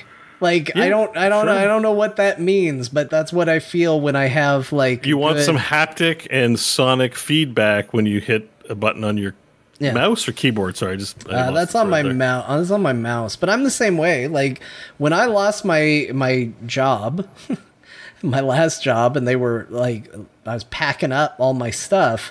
They literally watched me unhook the mouse from the computer, and they were like, "What are you doing?" I was like, it's mine. I bought my own mouse because I didn't like what you had. And then I unplugged the keyboard, and they're like, the keyboard was yours too? I was like, yeah, I bought my own keyboard because I know the crap you guys use. Like, that is me. I'm with you on the peripherals and thing. They're like, what's the big deal? It's like, I spend 40 hours a week. I should have a good tools for my job. Like, it's like if you're a plumber and they give you a rusty old wrench that's fallen apart. It's like, I'm going to go buy myself a nice wrench because I'm going to produce quality work, and I want tough tools, okay? So, yeah, that's how I feel about peripherals, too. Like, I hate when people cheap out, even though they spend 40 hours of their week with their stuff, and they use, like, garbage equipment. Yeah, doesn't make any sense. It's not good for you. Not good to have a garbage life. Improve the quality of your life. Says the guy who, like, my bedroom is like a mattress on the floor and bare walls. like my decorate, I need help with decoration. But like my keyboard area, computer area is like, I have to have the best. So yeah, I get it. Yeah, no, I'm with you. So, are are you so you have this mouse right now? Or are you trying to find it? I have it. I'm gonna probably get the new one though. I don't know. It looks like the Batmobile. Like there's something about the like look and design of this mouse that I just really really like. It's the kind of mouse that you look at it and you're like, well, I don't think that would be comfortable to use, right? Because it kind of looks sharp. And it kind of looks angular. It kind of looks like, sitting on the Iron Throne, you're going to get stabbed using it. But it somehow just comes together to be an extremely comfortable mouse. The only complaint I have is it's definitely made for hands that are bigger than mine. There's this little thumb button on the side that my hand doesn't reach by default unless I put my hand like further up on the mouse than it feels like it rests comfortably. But I don't know. Overall, it's just the best mouse I've ever used, so I'm very precious about it. And as I see these things like bendable monitors coming out, and like even people just doing the, we talked about the Xbox Design Lab controllers. Like, I feel like there's always those things that you're like, oh, this is mine. Like this is my thing, that is important for my gaming experience. I feel like a lot of people have that. Yeah. Well, I mean, I don't blame you. I don't blame you one bit. Yeah. In fact, I kind of, that's one of the hardest things when I go to a Best Buy or someplace that has these peripherals is I'm like, I'm not here to buy anything, but maybe I need to pick up a mouse. I always want to impulse buy like a Razer mouse or SteelSeries mouse. I've had so many damn mice. I just gave one to my wife because I bought a bunch of extra ones. Final Fantasy is the real problem for this. Like, it uses so many keybinds and stuff like that I've had to get really good at pressing buttons and keys that I'm not used to pressing on stuff. And so I've tried MMO mice, and I've tried, okay, well, this one puts a bunch more thumb buttons on the side, and I just, ultimately, I haven't been able to go back to anything else, to try anything new. But it did put me in a situation where when I moved into the new house, I literally had 3 mice all in a box when I got here to set up on my computer, and I was like, oh man, I think I have a problem, and now I'm thinking about buying another one. But I think at least this time the decision's going to be smart. I'm going to buy the newer version of what I have and know I already like. Well, I support this. Yeah. Yeah. If anyone's giving you grievance in your house, just say, Bo said it's okay. Bo said I could. So Bo I said can. we have the budget for it. I'm buying it. Bethesda forced Arcane to call its game Prey, and the studio founder says it was very, very hurtful. Yeah. I felt validated hearing this. I'm very glad he shared this, as I'm like, we bash companies. We have no idea what goes on internally. It just comes out of our head based on, our personal biases and how we feel or what's going around the zeitgeist, the conversation. And then just to have someone actually just come out and say like, yeah, we really didn't want to call it this, but dumbasses at the company decided that was what it was going to be called. And they basically, it sounded like it ended like no, we're doing it our way, And I'm like, oh, so if they can lose a battle like that, what other battles can they lose? So I feel, I felt very validated. It's that the game, they couldn't even just title their game what they wanted. They were just told you have to title it this. Yeah, it's ridiculous, and it's unnecessary too, because the problem with Prey is, one, there's already a game called Prey. It's an IP in the gaming space. There was already a game that was supposed to come out called Prey, which got canceled, that this is now also not. And 3, this game has nothing to do with either one of those games. So the concept doesn't even line up with what I've seen of. Yeah, none of it is on par. So it's one of those cases where it really reeks of publisher, like just messing for no reason, unnecessary. As much as I want to support this person, and I'm happy he shared it, I felt like he let them off the hook too easily. I think he should name those people. I feel like the people responsible should have their careers impact. Like they should not be working in gaming. Like I feel like anyone who knows anything about gaming, and you'd expect people who work at gaming companies to know a thing or two about gaming would know all of like this was not like some stretch or like you'd have to have arcane knowledge of how the business works to understand that Prey is not a great idea for this game. I feel like anybody could have told you that. So to be so stupid that you called the game Prey, you should not. You should go to jail. Not jail, but like, you know. You should go to like gaming. You should go to gaming jail where you're not allowed to work in the industry. You like shouldn't you're have named blacklisted the game for 10 years. Prey.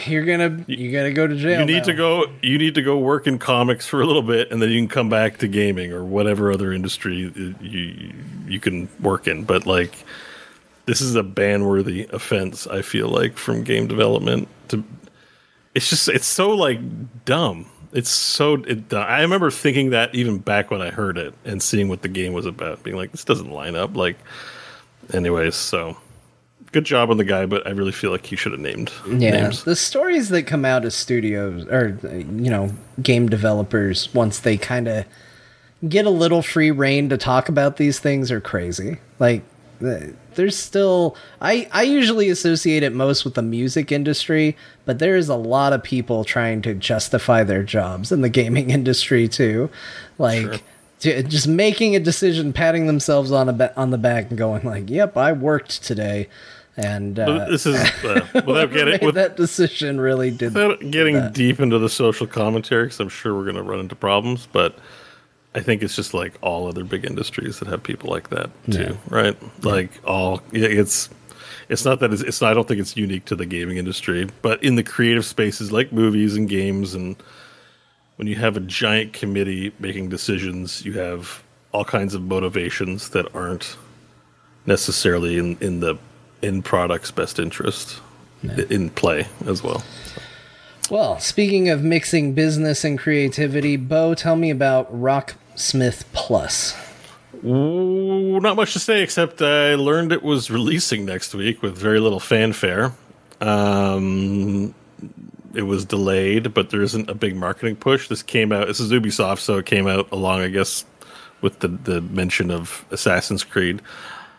I'm not sure if we'll find out more along with Assassin's Creed. I don't know. I just don't know what's planned. It's just coming out next week. So. Yeah. Well, I guess we know September 10th is going to be a date that Ubisoft has a big showcase. I don't know what time they're doing that. That puts them on a Saturday, which we typically do a show on, but maybe it's something we can talk over if we feel strongly enough and can get everybody together for. Because I know I like doing them. I think you like doing them too, where we just get to see what's coming out. And it's something we've definitely been talking about a lot on this show, which is, what the hell is Ubisoft doing right now?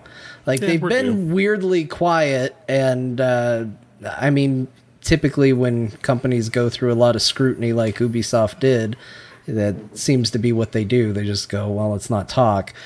But I am curious to see what comes out of them, because they make good stuff sometimes. A lot of the time. A lot of the rumor mill is that they're trying to make themselves appealing for sale.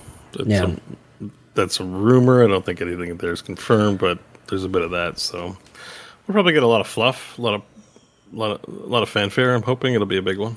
We'll see. There is a lot of that going on. Sony acquired Savage Game Studios. Who is Savage Game Studios? Remind me. Oh, I don't know. We're talking acquisition wars now, are we? Yeah. So I just put them on because, like, I found 5 articles that were like, this buys this buys this, and there's always been acquisitions going on, so we don't cover all of it. But I guess I just wanted to give Sony a W because I'm like, oh, they bought something. But I don't know what Savage Game Studios is, but I'm like, so. But I guess let's just we get told we're Xbox or Microsoft fanboys and don't give enough love to the station, and I'm like, okay, well, PlayStation just bought something here.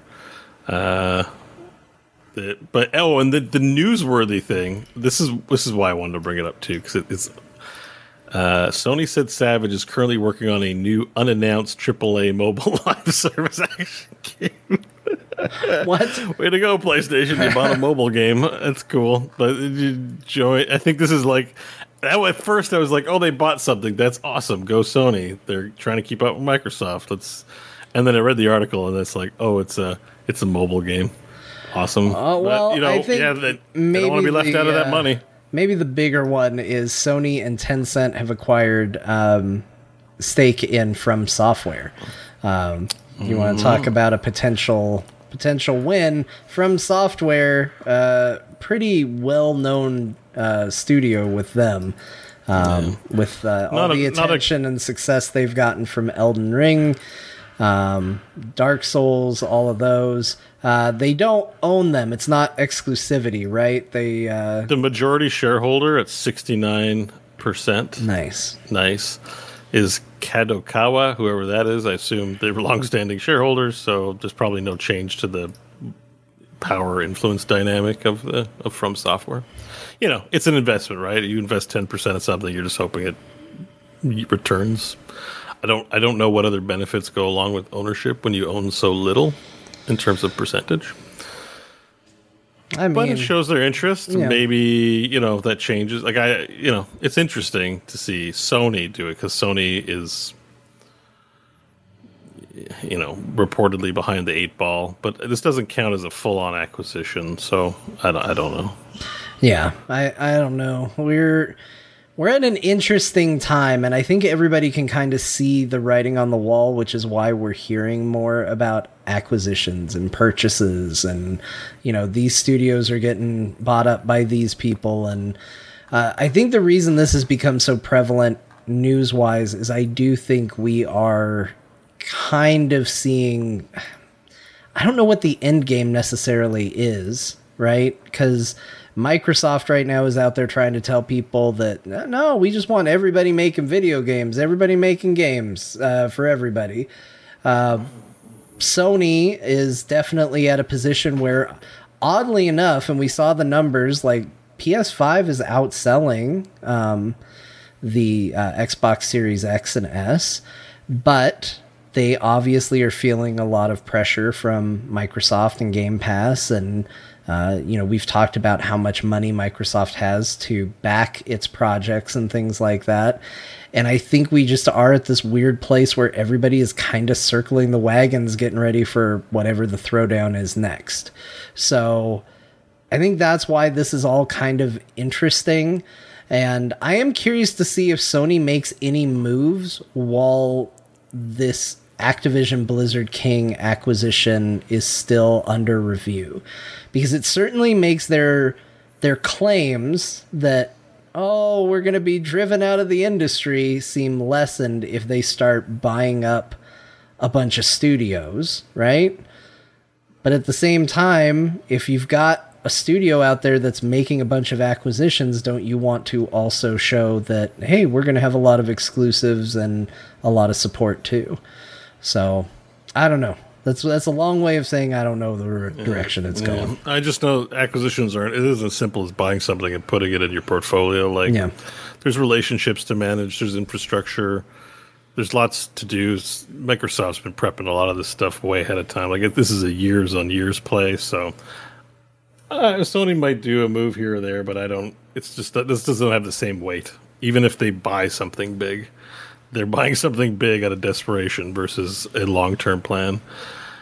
I think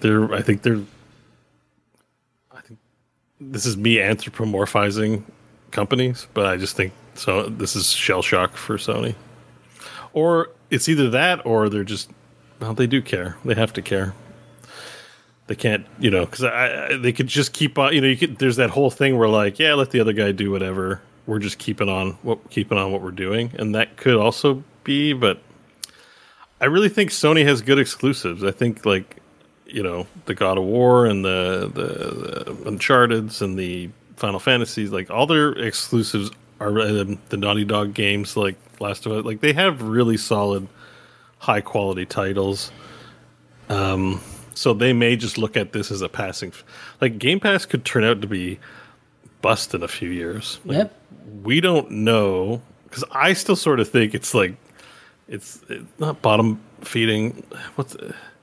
The market is saturated with effing games. I could play the games from 2017 this year, that I haven't played and be perfectly satisfied, spend my whole year doing that. Like, I think there's a tenuousness to how relevant new releases are. Like, the hype machine keeps it going, Twitch and YouTube culture, always looking for something new. But, like, there's a part of me that's like, if you unplug from that, if you unplug from listening to this podcast and hear about new stuff, and you're just like, I'm not going to spend any money this year on anything new, only games from 5 years ago, I bet you there's a ton you haven't played and something fun out there for you. So I feel like the underlying value of gaming is like so tenuous and so built on a house of cards or like just a shit foundation that that everyone's in this kind of like, well, let's just keep doing this because it works kind of mode. But I don't know, after 5 years of the same status quo of just shoveling out tons of new games, at what point do we have so many titles that like no one is interested in anything new? Yeah. Like, just picture 5-10 years from now, we keep releasing products at this rate. Like, and Game Pass has like 500 million bajillion games on it now. I feel like that's maybe the Microsoft play is like, we can't sell on novelty anymore because there's so much product, and then PlayStation sits on the everything we do is a world-class release, and maybe they just sit in that and maybe there's room for both those mentalities. I mean, that's the other thing is like right now their stances are so opposite that it's easy to see how both Microsoft and Sony can coexist. But I'm pretty sure, sorry. That also, like you said, what happens when the financials and the sustainability of the market shift? Can Sony continue? We talked about how, it feels like every game that comes out these days has to be either an annual release or it has to be, extremely additionally monetized. But you look at those benchmark games for Sony, and in most cases, that is not the case.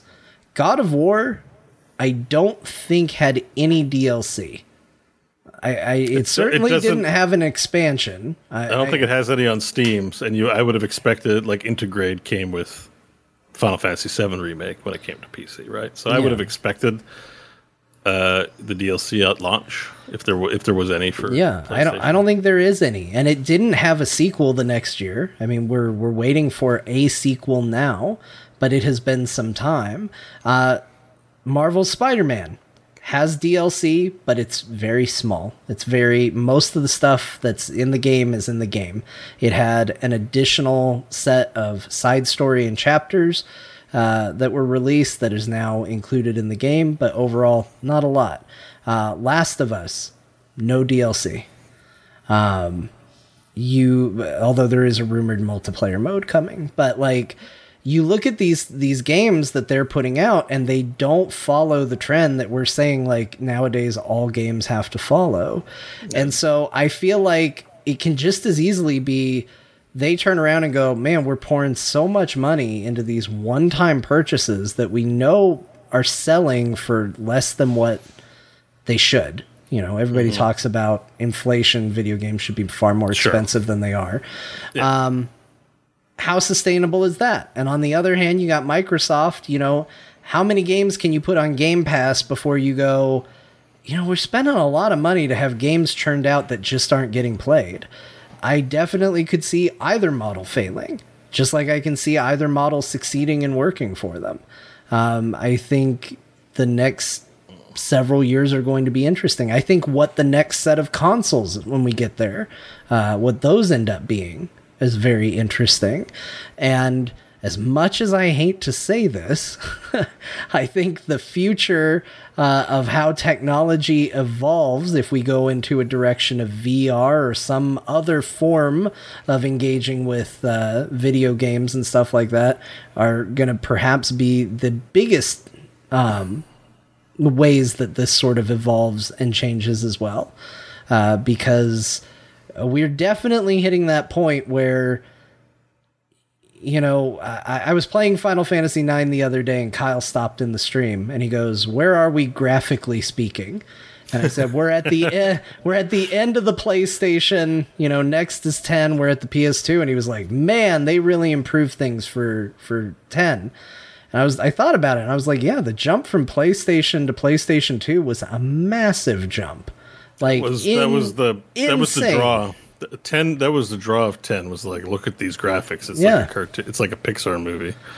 And we are not at that anymore. You can put a PS4 game up to a PS5 game. I mean, they're literally doing this now because they're doing that remake of The Last of Us, and there are people that are going, yeah, it doesn't look that much better, honestly. Yeah. So it's one of those things where it's like, how much more can it just be the graphics are prettier versus we got to change how people play video games?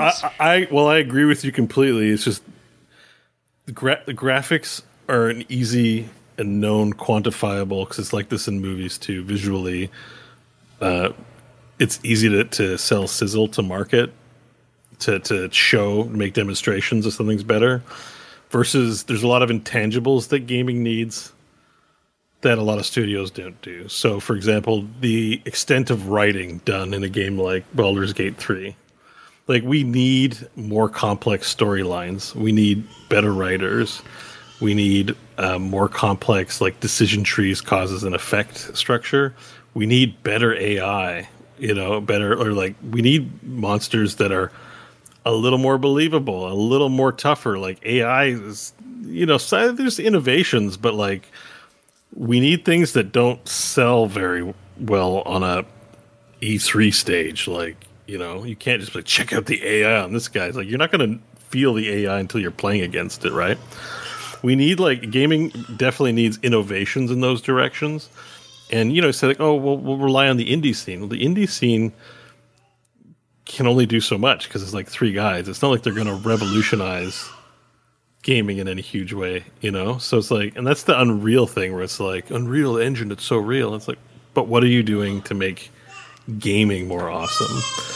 And I say that because it's about the processing power available. It's like bigger GPU, bigger graphics. It's like, why don't we use some of these computational resources for more NPCs, for more lifelike dialogue choices?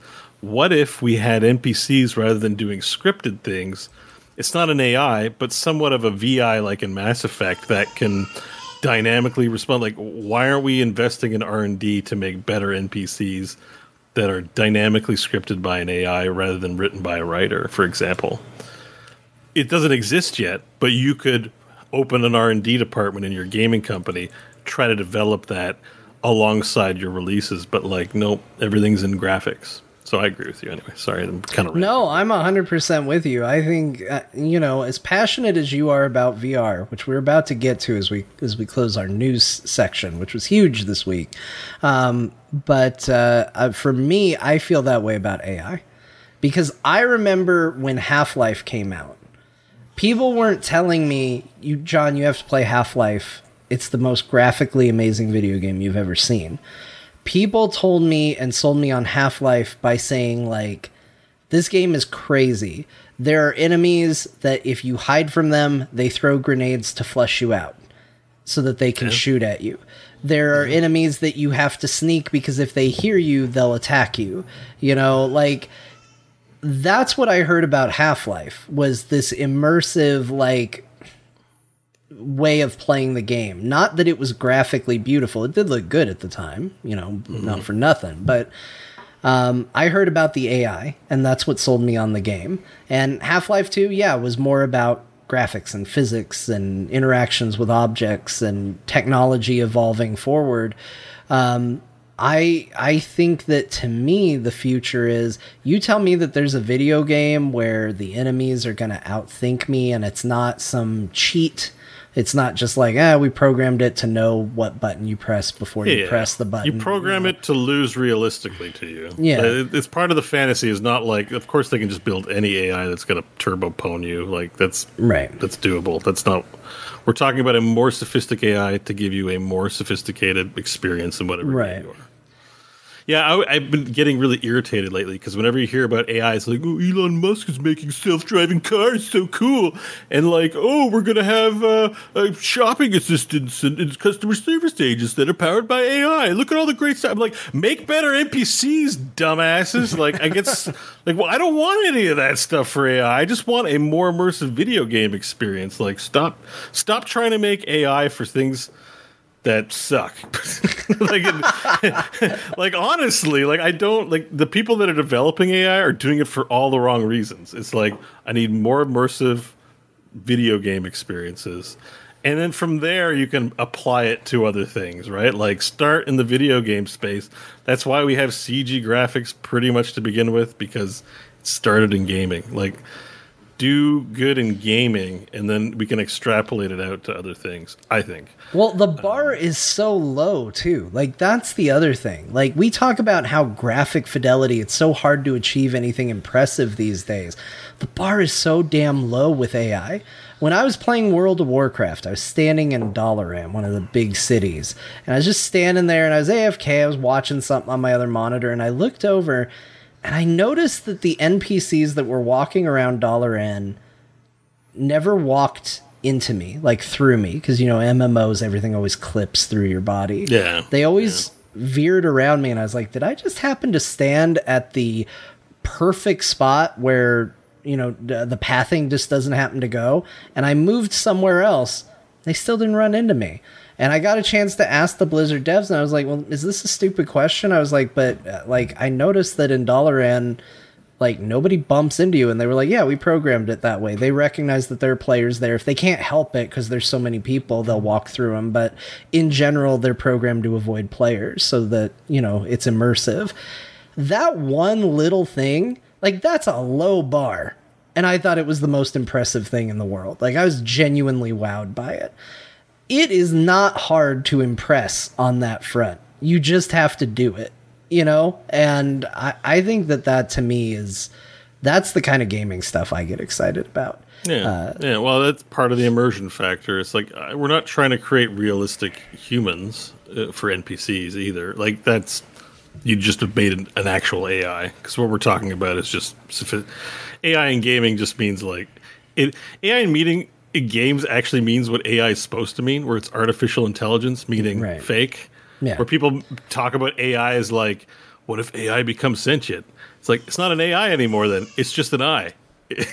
Like, they're not trying to, you know, that science fiction thing where you're like, what if we have to give rights to machines because they are alive? AI, I'm like, then it's not artificial. Then it's actually life or something. You know what I mean? So, yes, I want a rock solid AI that just increases the immersion like you're talking about. Like, just in that very way that not only can recognize that you're standing there and move around you, but that can script for you organically in some way, like, you know, in a way that makes it so that you don't have to script every single NPC. You got your, let's say Unreal makes the AI package, you give it some parameters or context about its life, and then it's able to spin good fiction. You know, it's not a full AI. It's just within a scope, like delivering that fantasy flavor of like, I got to get more eggs to the market or else it's spoil and I won't be able to sell them, you know, or something like just, it has its own life with its own internal logic. And yes, you can break it if you stretch it too far, but, I'm into it. Anyways, so I don't know how we got here, but yes, I think sometimes a lot gets sacrificed to the altar of graphics, and it's annoying because it's not exactly, you know, like ray tracing's great and all. I mean, I'm happy they're doing it, but it's not the only thing, but it just sometimes feels that way. Bo, before we leave news, you have 2 VR stories in here. One of them is actually interesting to me because I am genuinely curious. You know, sometimes I think I come across on this show as harping on VR. It's not really that. I am skeptical of it taking off as a technology. But I do think that there are some big inroads that could make it happen. And one of those is what Apple decides to do with VR. Because Apple has clearly shown that whatever they make as far as a product is potentially going to catch on like wildfire. So what's going on in VR? That wasn't what I thought was going to be the interesting one. Oh no. I bet it was the other one. As soon as people are like, "Let me tell you about the HTML, the metaverse," I'm like, "Shut the hell up! I don't care. Well, I don't think it's real." I'll get through it real quick, but basically, like there is a sense that if you're in VR, you put your headset on, and you want to visit Walmart.com. How that works in VR is I'm going to go to the Walmart world. The problem is, like, there's so much information that has to be passed back and forth to do that you have to download an app and install it. But what if you can type, or just say, take me to Walmart? Then your VR experience becomes in that space.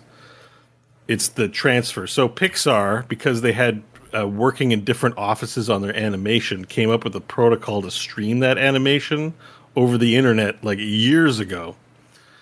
Which I just thought was interesting because this is the whole like find old code that's no longer serving a purpose and reuse it. So NVIDIA is just talking about they think they're on to something with the HTML, the internet, because of what's called universal scene description, which was allowing Pixar back in the day to work on their animations. Existing technology that they made their movies with, that they can use this in some way for doing that in VR headsets. That's all it is. I thought it was interesting because Facebook and Metaverse is trying to be it, and everyone's like, it ain't it. And this to me actually sounded like a logical thing of a real, it isn't a company trying to sell me on a big thing. It's just explaining there's a technology we might be able to leverage for the future of VR internet. And yes, it might not be for everyone, but just look up Pixar Universal Scene Description USD.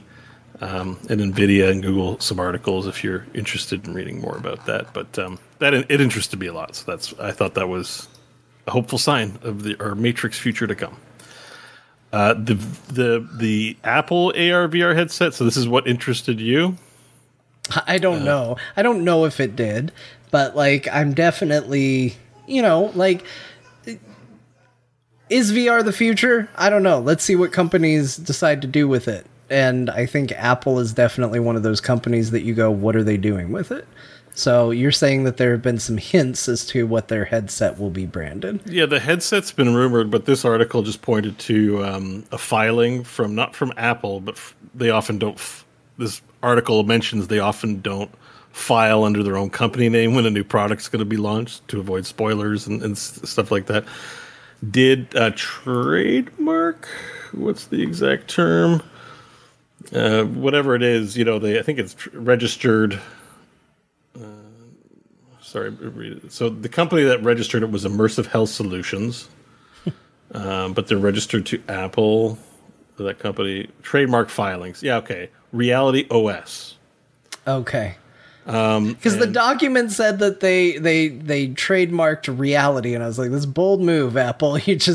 We own Reality now. If you want to be in Reality, you're going to pay Apple. So, well, I think they are going to have that branding. So, alleged Apple trademarks point to Reality. So, like, if you have Reality OS,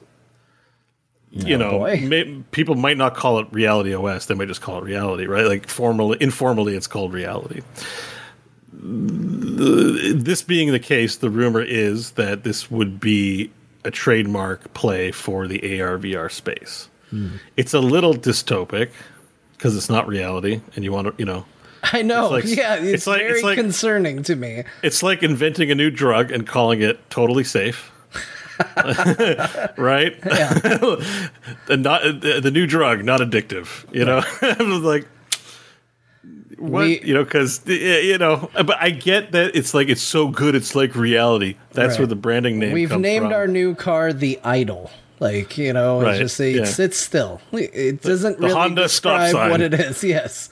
The Honda stop sign or stops. Right. Or Ford not going anywhere.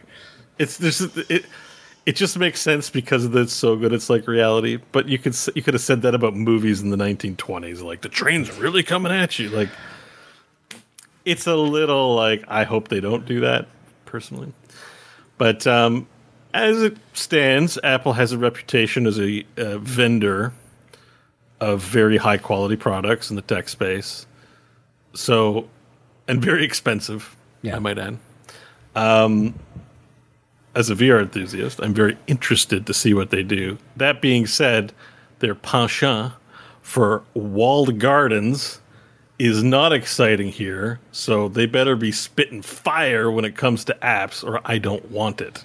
Sure. But if there's if they meet the right affordability and awesome technology intersection, you may see them, opening up the App Store and offering VR game developers good things. But here's opportunities to sell, and that's going to be a favorable and successful thing. Well, the one thing I will say is VR games kind of, they're good and all, but they lack a lot right now in terms of quality. That's my whole thing with Skyrim VR. I'm playing a full-fledged AAA game in this space. It's way better, even if it's technically crappier than some of the better fidelity controlled games like Beat Saber and stuff. I talked about this on the stream that I did yesterday, and I think it's true. You are right about Apple being a walled garden, but I was talking about old internet browsers, right? And back in the day, everybody was on America Online. And America Online was notoriously a walled garden. That was the internet, but that was the internet to so many people. It was oh yes, I use the internet. I use America Online, and people were just living in that infrastructure. They weren't going to real web pages. They were doing keywords to go to bulletin boards about whatever topic within America Online that they wanted. And what it did is it got everybody on the internet. And then people discovered oh, we're in this stupid one little corner of it. We don't need to be here. Let's get a real internet service provider. Let's get out there and see what the true internet is going to be. But now you have a ton of people doing it because everybody was on America Online, right? And so to me, that's where the potential future for VR is you trick everybody into adopting it, and then somebody does it right. Yeah. I think the biggest... so far, I think the biggest enthusiast draw for VR has been the online chat spaces. That's why there's a Horizon, Facebook's got Horizon, or Meta's got Horizon VR chats there. Is Apple going to do anything with that? Because it's just going to be Google Maps and Uber Eats. Yeah, I'd imagine it's going to be pretty stale. I don't think you're impressed by Apple's VR offering. But there is a world where, let's say, it's stale and lacks the creativity of VR chat, but they actually make something super not lame. So it's not the Meta, that whole Horizon metaverse, it is dog shit, right? I mean, the underlying structure, communication protocols, blah, blah, blah, maybe that stuff's great, but the actual impression the product gives, I mean, you've seen the articles. Yes. Everyone's making fun of Mark Zuckerberg. 1.0, 2.0, 3.0, and 4.0. It doesn't look cool. If it is a very controlled environment, but it's somehow dope as hell, you can hang out with, maybe it's more like Fortnite where, you can't make your own thing, but you can look like Ariana Grande, your favorite K-pop, your ITZY and Blackpink idols, let's say, or BTS. If they do some kind of weird thing with product licensing and it's like Apple, primo, great experience, then it could potentially be successful. I don't. I can see it's going to be on the strength of their software.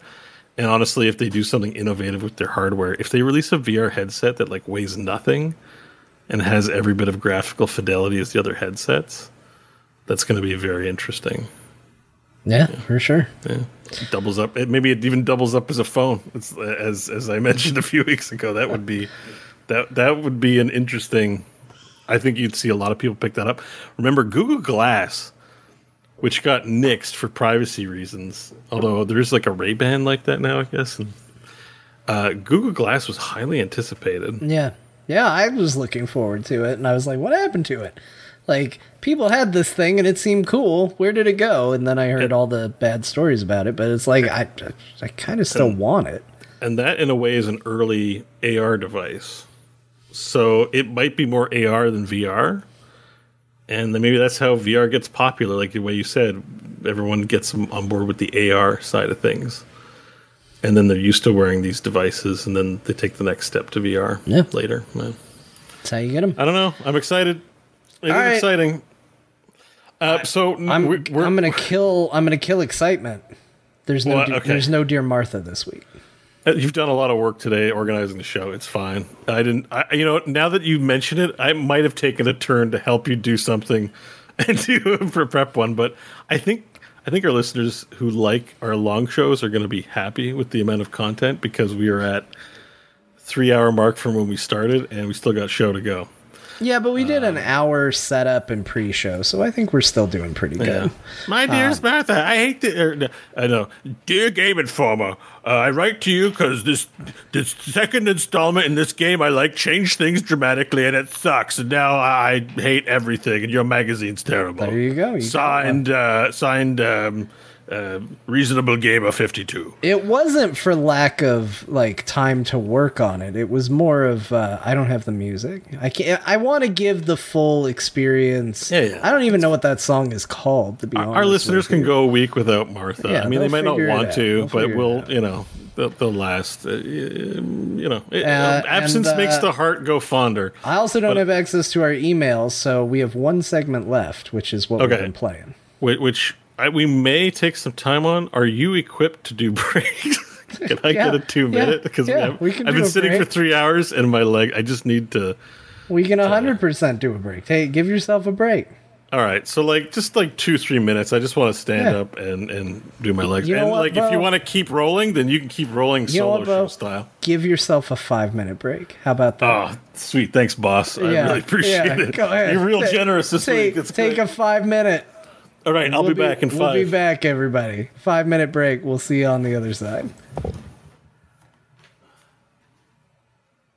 We're back. Hello, everybody. Right. Hello, Bo. Welcome back. Boss. Yeah. Thanks, boss. Yeah, you know what? I'm glad we took the time. Hey, let's talk about what we've been playing this week. We all played a decent amount of stuff. For me, still most of the time's going into the Final Fantasy business. Playing through 9, that game is really good. I'm genuinely impressed at how much I'm enjoying it. So not a lot of new stuff to say except that it's just charming, and I really, really like that one. And then I've been playing more 14. I did the new raid. The new raid is very good. And that's about all I can say. That's the crappy thing about Final Fantasy 14. Everything is tied into story. Everything is a spoiler. So all I really get to say is, hey, the new raid is very, very good. And it ended on a cliffhanger. The one question/comment I will make about your playing of Final Fantasy 9 is it's one of the ones I missed. Excuse me, along with 12, I think. Yeah. And I guess technically 15, but it's too recent to count. Yeah. So we're talking historical Final Fantasies. 9 and 12 are the ones I missed. Out of all of them, and the Japanese ones, of course, but I'm not going to count those. A lot of rules about putting a lot of conditions on this. I've only missed 2, as long as it's just old ones and not from Japan, and is got a number in the title. And right. Yeah. Let me make my point finally, is that 9 is the one I hear the most about, is oh, that one's so good, I can't believe you didn't play it. So where does it rank, just generally speaking, in terms, it's good, but it's missable, or it's oh no, it's a tragedy that I didn't play this, and I'm glad I'm playing it now. I mean, I think, so recently Yoshi P kind of got misquoted. A lot of people took it to mean that he didn't have a lot of faith in the Final Fantasy franchise, which that doesn't really make sense when you think about it, but he was saying that Final Fantasy is a tricky, it's kind of a tricky property, because it means different things to a lot of people. To some people, you say Final Fantasy, and they picture 7. They picture giant swords and kind of a dystopian, quasi-cyberpunk type universe. Some people picture knights and mages and dragons and all of that. It's a property that's not easily quantified. It all feels somewhat connected, because you can kind of see how they went from A to B to C, but they're also so unique and diverse that where people feel about them is going to just vary greatly based on personal experience. Right now, playing through 9, I am enjoying it more than I enjoyed 7 and 8, personally. Maybe not 7 Remake, that's a different scale, but... Is it a menu ATB battle system? Yes. So battle systems are a big controversy in the Final Fantasies. It feels really simplified though. Like whereas like the materia and the junction system, it kind of feels like this is almost a step back. It basically uses an ability system where items and gear have abilities tied to them, and by using that equipment, you unlock the abilities, and then you have a certain amount of abilities that you can equip to your character. And it does not get more complicated than that. That is it. And I do think it has a misstep when it comes to limit breaks. Like, it is definitely the worst of the limit break systems. By far, it's actually really bad. But the characters are great. Like, it's got a very diverse cast of characters, so it doesn't suffer from 8, where it's just like, all right, it's just a bunch of angsty teens, and it somehow manages to be, just as diverse on par with where 7 is, where you don't feel like every character you play is just a boring human or something like that. You've got interesting characters. So, but the story is definitely, it's back to fantasy. It's kingdoms and politics and crystals and chocobos and moogles and summons, which are eidolons in this one. And it's tied up in, if you have a fondness for the NES and Super NES era Final Fantasy, it is a love letter to those games first and foremost. And so I would say I would highly recommend it, especially with the mod package I'm playing. Like, it looks and feels very modern. I mean, it's old, but, it doesn't feel any worse than playing 7 or 8 did modded. So it's good. It's not revolutionary. The story, to me right now, the top of the ones I've played, the number one is, for me, is 6. 6 was that kind of maturity of story to be complicated and deep, but still in this fantasy universe. I don't think that this quite reaches the depth of that, but I would put it right alongside it. Like, it's right up there with it. So I'm having a very, very good time with it. Maybe I'll have to play that one sometime. Yeah. It's one I think about a lot. It's good. Supposedly, it's going to get a remake, so who knows? You might have a that might be a good opportunity. Excuse to do it. Yeah, yeah. I wasn't interested enough to go back to 8, so I played that one. I'm good. 8 is unique. Like, I'm going to have a ton to say. At some point, I know I'm going to lock myself into doing a retrospective on all these games, because they're so incredibly unique and different, like, across every single one of them, that I feel like I could talk about each individual entry in the series, and at no point would I ever go, it's a Final Fantasy. It is what it is. Like, every single one has some sort of weird nuance and tick and thing that just kind of makes it stand out and makes it its own thing, for good and sometimes for bad. So it's been a lot of fun to dive in and play.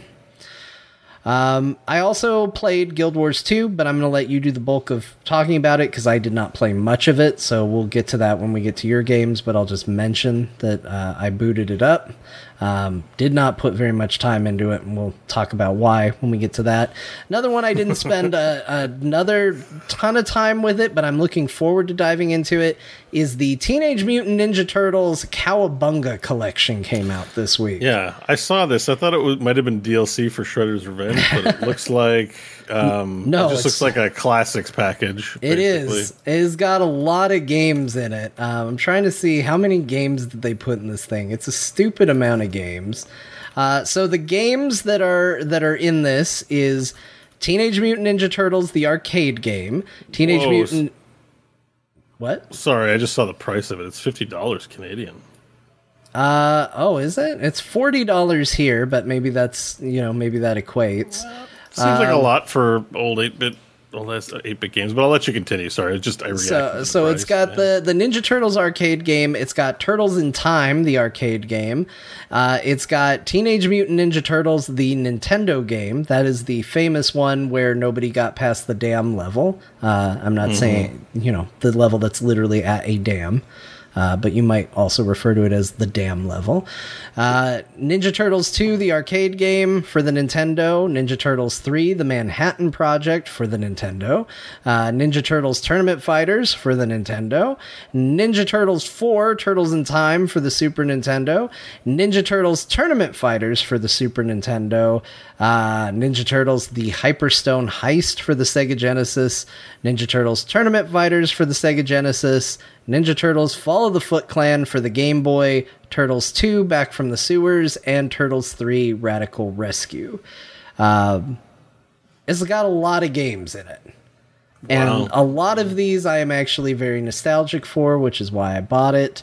I didn't have a ton of time to play. Oh, you did? You bought? Yeah, I guess you would have had to have bought it. I bought it. Yeah, I bought it. I've been on a bit of a Ninja Turtles kick. I don't know what has made me so nostalgic for them, but I watched Batman versus the Teenage Mutant Ninja Turtles the other day. I've watched some of the shows recently. That I can say I put it on for my son, but then I got into it. Like, Dad was like, all right, we're watching Ninja Turtles finally. Honestly, I'll take Ninja Turtles over a lot of what's out there, like Peppa Pig and stuff. So yeah, great. Absolutely. So, I'm enjoying it. All I've played of the collection so far, besides perusing like a lot of artwork, 'cause it's got a lot of that, like, hey, take a look, here's box art and here's magazine articles, and they've just collected a lot of stuff about these games. So it's kind of a nice museum piece in that regard, as far as these old games go. Although there's a sad lack of video with the content. So like, I got really excited for a minute because there's a spot where it's like videos, and then you can literally pull up and it has all the Ninja Turtle TV series. And I was like, did they put episodes of the TV shows on this? And no, they just have pictures from the episodes of the TV shows. I was like, yeah, that's kind of dumb. That's not good.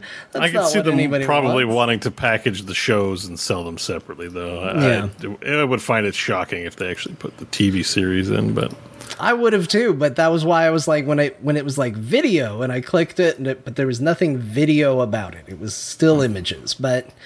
Anyway, it's pretty cool. I don't know if it's worth the price. I try not to talk too much about the price because it's going to be, everybody's business what you put that at. But yeah, it sounds like it'll go up. $40 or $50, depending on where you're at. I played the NES game. It's still really bad, but I'm definitely better at it as an adult. That's one nice thing. I was there's a struggle with that game. I remember that game too. I remember it being hella hard, but insisting on playing it nonetheless because it was Teenage Mutant Ninja Turtles. Yeah, it was bad. If you played as Donatello, it wasn't that bad. Or Leonardo. They were okay because their weapons had reach. For some reason, they couldn't figure out back in the day a way to make the turtles reach the same. They were like, well, Raph's got those little sais, so let's make him almost incapable of fighting because all of his attack just comes out like a light wave up against the body.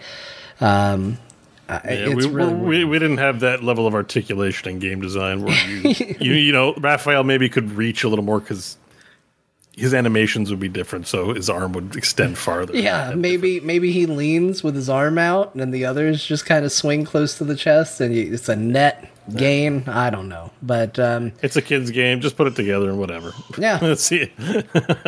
But it's fun. If that's something you're nostalgic for, if you want to check those out, it's out. It's on Steam. That's where I played it, and it's good. And I also checked out one other game that Scott has talked a lot about, called Gunfire Reborn. This game was on sale, so I picked it up. Yeah, I saw that too, but I got something else. But this is like a roguelike type shooter. It's like if Borderlands was a roguelike game. And all the characters were cat people. That admittedly, that's the biggest turnoff in the marketing. Where I'm like, oh, it's a shooter, it's roguelike, and I'm like, everyone's cats. Yeah, I'm kind of in the same boat. Like, I look at the character models, and I don't much care for it. I will say this, though. The thing that game gets insanely right is the gameplay and the shooting feels really good. And that can be very hard to nail down. And that's the thing that I was the most impressed by, was how much I enjoyed playing the game. I'm not sure what the pedigree of the developers are, but they have a good feeling shooter. Like, in a way where, you know, I started playing it and you're picking up these guns and it feels very Borderlands-esque because, you know, here's their elemental attributes and all cel-shaded, all that stuff, business. Yeah. And it immediately, I was like, oh, I feel like I'm back playing Tiny Tina again. I think this plays better than Tiny Tina. Like, as far as a shooter goes. Like, it felt a lot better to play. Now, that said, I would say that my criticisms of this game is kind of the opposite of Borderlands. While I think Borderlands has an overabundance of personality, bad personality, and it's got way too much of it, this game feels like it needs a little more creativity in terms of writing.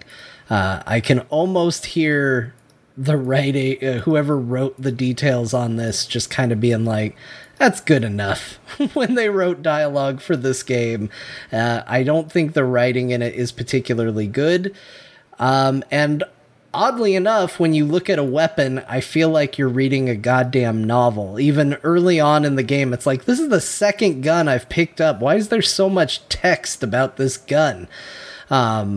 It feels unnecessary. Like, there has to be a easier way, is kind of how I felt about it. But the conceits of the game, you know, like getting new guns, running through levels, fighting off waves of enemies, fighting bosses, getting better guns, and the way the shooting and all that feels is good enough to where I'm like, yeah, I'm going to spend a lot of time playing this game. Like, it's solid.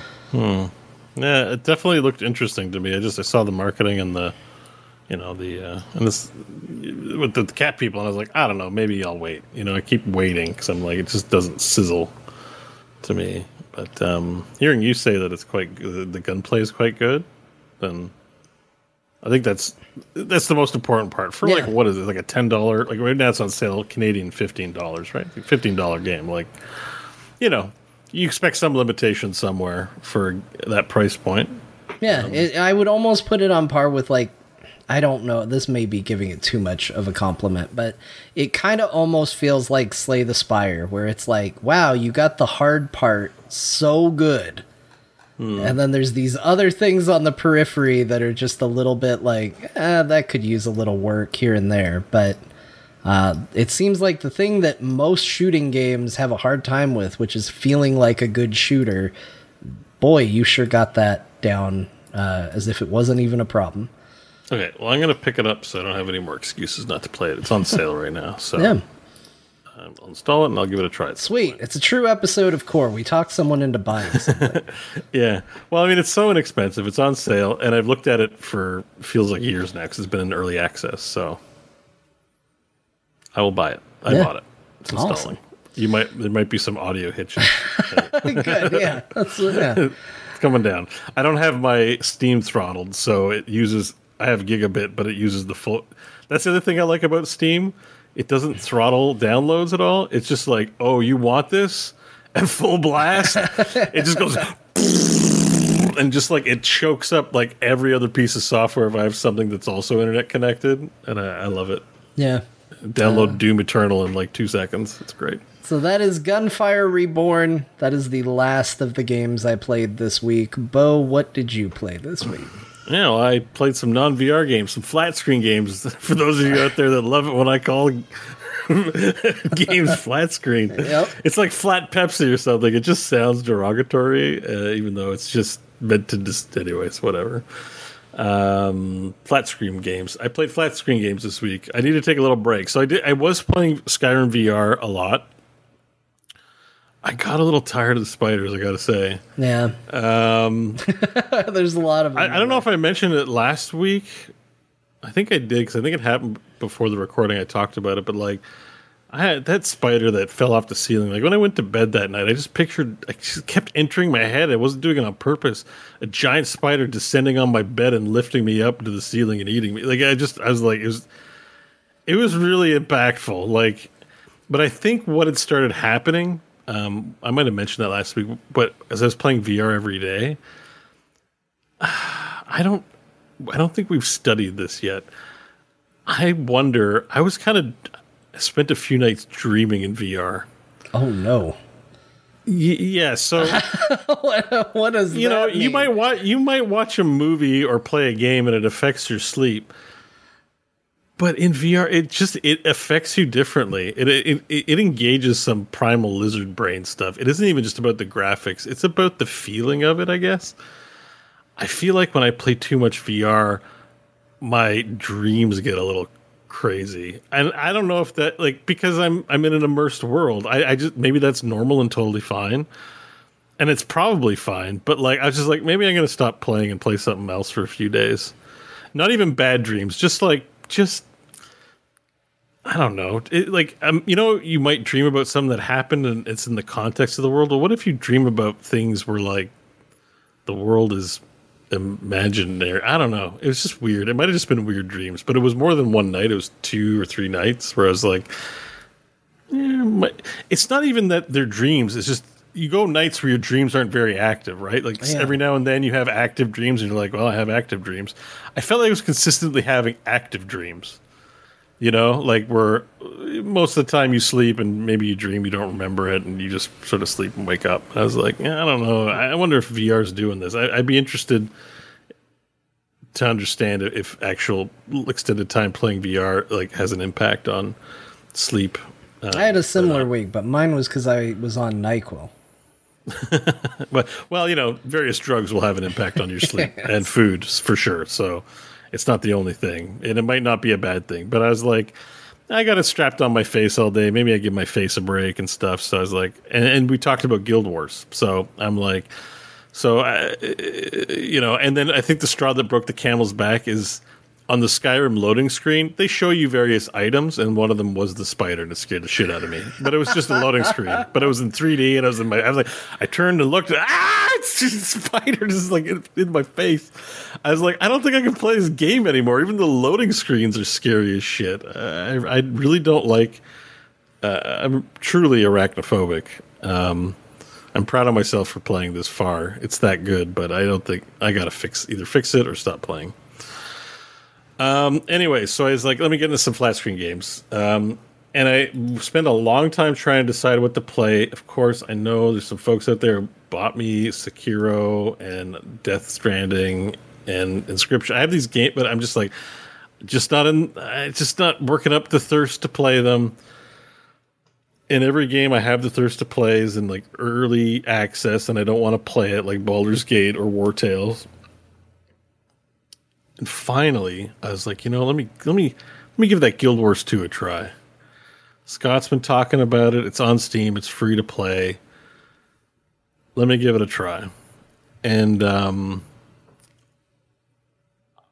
I found myself wanting to keep playing after the first little bit. I had some misgivings. Yeah. And I think this is where you come in. I think that's where I fell off. I think I logged in and I was like... It's definitely dated. I was like, oh my gosh, why won't they let me change my graphics settings? Here's what happened. I'll just tell my story real quick because it's real short. It doesn't go anywhere. I logged in and it immediately takes me to the character create screen. And I was like, oh God, this looks so bad. I was like, why couldn't I change my graphical resolution settings before I made my character? What are we doing? Like, what game doesn't let you fix the graphics and then goes, hey, pick the character you want to spend hundreds of hours playing as, and it's going to look like ass. And so that's a good point. I tried to find a way out of it, and it wouldn't let me. So I was like, fine, I'll just make the best character I can while it looks bad. And then I logged into the game, and then I checked my graphical settings, and honestly, it wasn't that bad. And I was like, oh shit, this is just how the game This is how the game looks. This isn't good. You have to talk to Scott about the mods you installed, because he said he made it look better with graphical mods, and it needs it. Yeah. It's not terrible, but I feel like I've taken a time machine to 2010. Yeah. And I'm playing a 2010 game. And I don't think Guild Wars was that hot to begin with graphically, even when it came out. Yeah, so I agree with that. That part was and remains a little rough for me in this game, like borderline deal breaker. It just looks, I know MMOs tend not to be graphically advanced. We're playing World of Warcraft and we're playing Final Fantasy 14. I'm sure ESO probably even looks a little dated, but they sort of fix that with style, artistic style, those kinds of things. I feel like that's less present in Guild Wars 2. I feel like I really like how my plant person looks. I think my plant person looks cool. I love the idea of the character. But I feel like right now, and I know it gets better once you get in the real world, because like the plant people start in the dream, which is like, it's like friggin' lens flare city. Like it looks like everybody is just shining a light into your face directly. Yeah, I played 2 or 3 levels in that area, so I have a good sense of what you're talking about. Yeah, and I was just like, this is so much. Everything was just blurry, and also I have sunk a stupid amount of hours in another MMO, and anybody will tell you, doesn't matter how good the MMO is, when you try a new MMO, you're like, what is this garbage? Because you have gotten so used to, quote unquote, your game. This is how it was when I went from WoW to Final Fantasy. It's how I will feel if I ever play WoW again. I'll probably get back in and be like, what the hell is this? It's definitely how I feel trying Guild Wars 2. I just started running around and I was like, why does everything feel like garbage? I hate it so much. So I need to stick with it. I've played the game before. I know I like the game. I just had a very hard time getting into the game again. Yeah. I think I haven't been into an MMO for a while, so I'm more open than you are, because I know that feeling. I know exactly what you're talking about. It's, and certainly not everything is an improvement in Guild Wars 2. And, but for me, like I kind of got into it because I haven't really played an MMO. And so far, it hasn't done any of the MMO things I don't like. There's no reputation grind so far. The checklist is okay because it's exploration. It feels optional. So, like, there's an MSQ. But, the way it works is there are these nodes. Like, you can find vistas. You can find these little quest areas where these hearts are on the map. And you can do the activity there. What's kind of fun is that the game encourages you to hang out because NPCs will come up to you and say, hey, got a minute?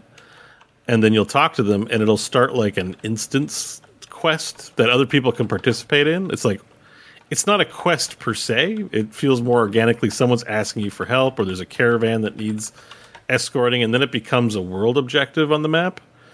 And then you kind of work on it, and then people can jump in, and like, it's a unique experience from a world exploration standpoint. But none of it feels obligatory. Like, if I go past a zone and don't discover all the instance content there, like, okay, I just don't. World of Warcraft and other MMOs have conditioned me to be like, let me complete all the quests in this hub before moving on to the next one. Let me find all the things or whatever. This feels more like more casual. Honestly. Just go out and do whatever you want, sort of thing. Like, I'm level 40 and I'm still in a 15 to 25 zone. The level zoning too is interesting. So it's basically like, it unlocks mechanics over time, which helps me to learn them. But I don't really care that I'm over leveled. Everything's still, as much of a challenge as it's going to be. It's not that challenging right now, but it's fun. I casual. I'm like, let me play a little more. Let me play a little more. Like, it's enjoyable. The class is interesting. It works differently than other MMOs, so it's. Because it's its own unique thing, I sort of respect it, right? So you could be like, I prefer Final Fantasy 14, but you don't want to log in and just play the same game reskinned. Yeah. You are going to get a different experience. And my understanding is later on, once you get to level 80, which sounds like a lot, but I think you can get there pretty quick. I mean, if you're at 40 and you really only just picked it up, I mean, that's when you... Clip. 80, I think, is when you pick your specialization, the equivalent of like, Fury, Protection, or Arms, Warriors. Yeah. In most MMOs, you pick it as you go. I think you get to the end and then you get your skill specializations.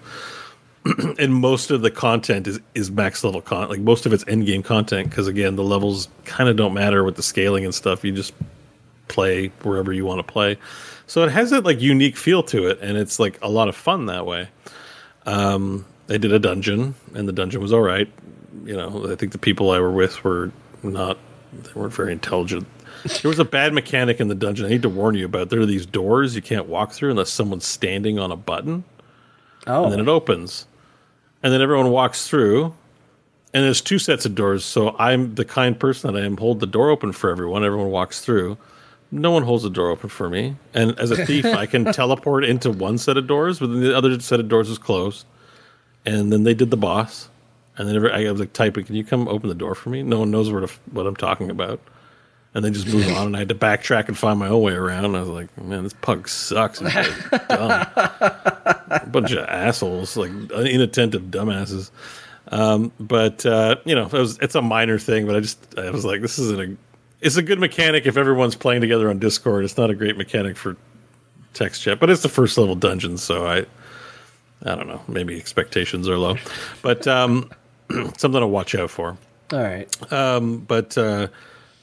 Overall, it's like, it feels like a very casual experience so far. And yes, the graphics are crappy, but I do appreciate, someone in the chat said that it's, the later stuff is much graphically better. Yeah, Omega 9 says pre-expansion.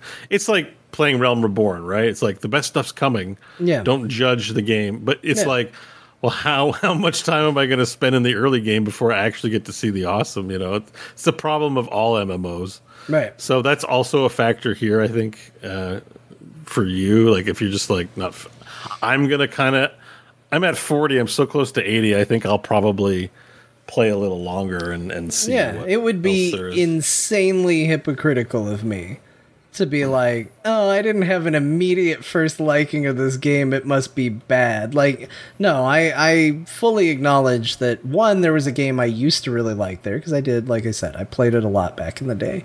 But in addition to that, like, you got to give it time. I got in and I was like, I need to play something for core. I got a little bit of time. I was not in the right mindset to play this game and be like, let's give it a thorough try and really see what's here. I got a little snippet in, 5 or 10 minutes that I had to play that is not going to be indicative of what that game is. No. That said, I was shocked at how much I remembered, because I honestly, this may be I don't know if this is a hot take or not. I don't know what the opinions of the Guild War community are. I think most of the races in the game are boring as hell, except the plant people. I think they're cool. And I think they're maybe the only cool race in the game. I mean, besides people, which are human. The Char are kind of neat, though. No, right. I think they're my least favorite.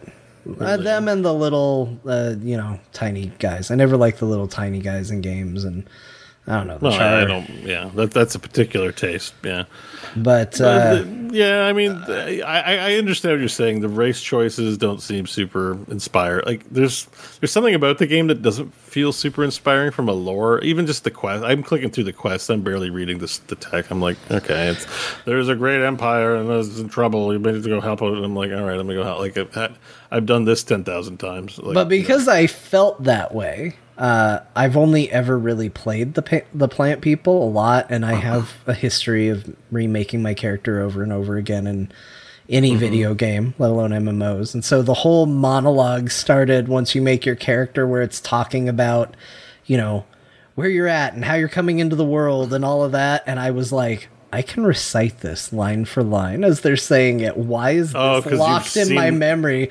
Like, I've heard it so many times. And I was like, even as I was making the decisions, which, like as you're making your character and you're picking like weird things, like, kind of is like Morrowind. It's asking you a questionnaire almost. I was like, which one of these was good? I was like, I kind of remember the White Stag being interesting, but I remember the Green Knight was kind of cool. And like, maybe I should pick the Green Knight, because I know that impacts your personal journey a little bit, like whatever you pick in those options. So that was the part of character creation I couldn't stand. I was like, what are these obscure dumb choices? Like, obviously these picks mean something, but they don't explain it. Like, great. No, they don't. They don't tell you. I feel so empowered by these decisions. When you dream, what do you dream about? A Green Knight or a White Stag or a Moon Rock? That's the thing about this MMO that may get me to stop playing prematurely. Is I'm not ready for an investment in an actual MMO. Like, someone mentioned Mortal Online 2. It's like, theme park MMOs are more friendly to an adult's time than EVE Online. Like, I respect those games, but it feels like a decision. Like, family, we sit down. I'm gonna be playing EVE Online. I need 8 hours a week. I won't be playing other games. I respect the hell out of those games, but games like that I do not have an interest in unless I actually find it awesome enough to justify it. But I don't think that game exists. No. And you know, I actually even do that with game. I did that with Final Fantasy 14 as well. I'm like, I'm going to need a lot of hours to sink into this. That was the biggest factor. I don't think I'm ready.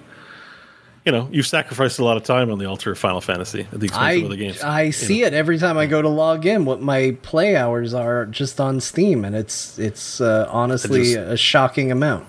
Yeah, and until, you know, and that's more my bent and taste too. Like, I would much rather get into a PlanetSide or Heroes, like some sort of competitive game that I really like, versus a MMO that's my player profile amongst the group. You and Scott both have strong MMO backgrounds, and me not so much. Like, I play them, but not to the degree that you guys have. So, you know, Guild Wars 2 sort of hitting that casual note, but even that, I'm like, well, there's a lot of story, and there's an achievement list that I'm ignoring. I don't know how like, there's always that, like, I don't know, this might get to be too big of a commitment for me. But, you know, there's a lot of territory to cover. But so far, I'm just like, oh, let me play this. It's enjoyable. Yeah, I think that if I remember correctly, is like one of the game's strengths is it's so just like open and like, I don't know, you want to do a jump puzzle? Go do a jump puzzle right now. Like, just do what you want to do. Like, don't worry about it. Like, Final Fantasy is extraordinarily linear on what you're supposed to do when you get into it. And it opens up in some interesting ways. But if you're leveling, you're playing the story. Like, that's what you're doing. And if I remember correctly, like, one of the things I loved about Guild Wars 2 was that it was a lot more of go out and just kind of do what you want to do. Like, here's an activity. You want to do it? If you don't, that's fine. If you do, we're going to give you XP for it. And I think that really works as a good strength to the game. It makes it the perfect game if you have, like, other stuff that you want to watch or do on the side, because you're like, I don't have to get super invested in this. This is fine. Yeah, and that's the, you know, that's the issue is the time investment ultimately, I think. But so the casualness works very well for it. So I had a good time with it. I mean, I didn't think too hard about it. I just needed a break from VR, and I wanted to bring something non-VR because there are those that I've seen your comments in the Discord. Some people are like, okay, enough with the VR. And I do want to balance it, even my own game time, because of the dreams too. But, you know, that's why I went there. And I just not finding that game, although I kind of found it today. Although I don't think it'll distract me from Guild Wars 2 too much. But I bought The Ascent on Steam. So I played it on Xbox Game Pass, but I don't have Game Pass. And I saw it was on sale. And my problem with The Ascent is it hit me at a bad time. It's a graphically demanding game, and my old computer couldn't handle it, and I tried to Steam it and couldn't handle it even less. It was buggy as shit, too, at the time. So then I played it on Xbox and streamed it from Xbox, but I don't like the controller controls with it. It's a mouse and keyboard game for me. So I kind of gave up on the game because I couldn't find a way to play it that was suitable for me. And it just occurred to me, I've got a bomb-ass computer now. I'm like, and it's on sale for like $18. I got to play The Ascent. And let me tell you, it still kind of feels like it's working harder than it needs to as a game, you know. But I think there might be a few reasons for it that makes it special. Anyways, I'm getting a good experience out of it this time. I've got about 6 hours in. That game is really fun. It's got a little expansion content. It's only like $5, and I think it's only a few, like maybe 5 to 10 hours of content according to reviews. But still, expansion content. It's more stable. Only encountered one bug that was solved with the quit to character select screen and back into the game. It's like, you know, we talked about the things I really like ultra violence, Doom Eternal, Cyberpunk, Hellcreek. Like this is that, right? We've talked about it a lot. You've played it, right? Yeah, I played a little bit of The Ascent. Yeah. Yeah. So it has the blood. I think what I love best about it is, we talked about games that things we want besides graphics to improve games, like NPCs. And in this game, one thing I noticed is there's just a lot of NPCs floating around. I kill so many innocents and try not to and end up blowing them up. I think you can't. It doesn't matter. Life is cheap in this place. But what I really appreciate about the game is this is why Cyberpunk 2077 is derided. I know the weather is a taste thing. I think I would take the rainy weather constantly. But the actual city, a lot of Cyberpunk is like urban sprawl, endless expansion, the depression of being nobody in millions, making a name for yourself out of billions, living in squalor and being insignificant in the face of large corporations. This gives that sense of scale. Like, there's no, Cyberpunk has like a suburb and it has a Mad Max nomad area because it's part of the game. But honestly, like, it's the one part of Cyberpunk 2077 that I can do without. Like, Pan Am's great and banging her in a tank is great and killing dudes with her is great and then the gang out there. But you could cut all that from the game and I'd still be happy with Cyberpunk and just put those resources into more of the sprawl. So the Ascent really delivers on that in a way that is like way too almost excessive. So like most of the backgrounds in games like that would be a couple of parallax JPEGs. Like, there's the sprawl, you see the image, but this game, I think the reason it chugs is they go through like great effort to actually render 3D animated objects that rotate and like I'm reminded about how like the environment is like the main character of this game. Like, they had a guy who's doing environments who, like, we need you to do this work, and they did 15 times the amount of work. And they're like, there's just so much environment in here, and it's like, it's great. It's richer for it. I just think now that I can play that game on a good PC with the controls I want, it's hitting me. It just gave me a really strong impression. I'm like, oh, I found the game I was looking for. This is the game I wanted to play. Hyper violent. I wish it had more Diablo-like builds. You just get items. Right. But the game is super fantastic. So, yeah, I've been playing the Ascent, too. You made me want to play it again. Like, I didn't play a ton of it, but I liked what I played, and I'd love to get back into it. Yeah. So, anyways, I picked that up, too, and I was kind of jonesing for that game. Ziggurat and 704. These are people who bought games for me to play that I haven't played. Are like, I know a good game that stars Guillermo del Toro and Mads Mikkelsen. Yep. Why? Yep. Yeah, you're right. Why wouldn't I want to be a samurai? Yep. I want to try those games, and I think when I try them, I'll be like, why have I waited? I'm sure, but this is just. Sometimes you got to go to a game at the. Ascent was what I wanted. Mindset. It's got a great soundtrack. It's got explodey bodies. And Cyberpunk's a good theme for me, and it's top-down action shooter. It plays like V Rising. It made me realize something about V Rising, about why V Rising is where it's deficient. Because you get all these abilities, and it's great, but there's no progression in the game. There's no progression in the sense that like these abilities become more and more significant over time, and the enemies become like that. That layer is not there. And because it is kind of that game, I kind of find myself wanting it, even if that's not part of their original design intent. And so it does feel like it's lacking in that department. And it didn't occur to me until I played Ascent, because it's kind of the same thing with Ascent. You level up your character sheet, but the weapons are just going to be the weapons. It's not like you take a weapon and modify it in some way with another legendary, and then it becomes this. There's no item science. Yeah. And that's what makes a Diablo or Path of Exile fun, is the item science. It's okay. It's a $20 game, so maybe it's fine that it's not in there. But it just made me realize that about V Rising, where I'm like, yeah, there's not going to be item science in this game, really. And that's... I want that more than I want a survival game, if that makes any sense. No, from it does. V Rising. Yeah. I want a vampire ARPG, I guess is what I'm saying. Sure. That sounds great. I want it too. I don't feel pressure to play at 704, by the way, that's secure. I just feel like answering the people who bought me games that I didn't play. I just, it's just a weird dynamic, because then you feel guilty for not playing them. But I will get to them. All right. Anyways, that's what I played, That's what you and played. Skyrim VR. So we talked a lot about that, and I'm not going to talk anymore. Spiders. Spiders, they suck in VR. Spiders, it's like the worst game to play. I think it's the only game that's super unsensitive because it's modded. It's the VR's worst spiders. Well, that is going to do it for the show.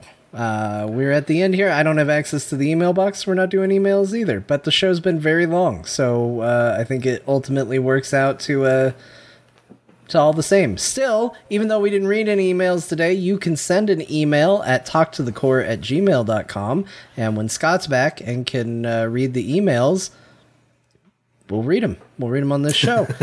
That is going to do it for Core episode 330. Thank you so much for being here. It was a weird one. We don't have Scott, but he'll be back next week. We wish him well on his boat adventure. And if what he's been saying in Discord is to set anything up, he's going to have a lot of stories to tell. Apparently, it's been crazy. So I'm looking forward to that. He played a lot of Steam games. If you like your Steam Deck reviews, he did take his Steam Deck. We can confirm that. So he's got that. He was what was he playing earlier? He said he was playing something. Oh, he's playing Kingdoms of Amalur. That's what he was playing. Yeah. Anyway, I'm assuming the Re-Reckoning, not the original Reckoning, the but the Re-Reckoning. Re-Reckoning. Re-Reckoning. That's going to do it for the show. Thank you, everybody. Make sure you follow us on, Patreon. It's not really a follow. It's more support. Throw money at us on Patreon. Patreon.com/core show. That's where people go to help support the show, make things like this happen. And we appreciate all the patrons who are helping us out. You can find this episode along with the other episodes at frogpants.com/core. Although big appreciation to everybody who joined us live, because odds are you're hearing this late because it's not getting posted until Scott gets back.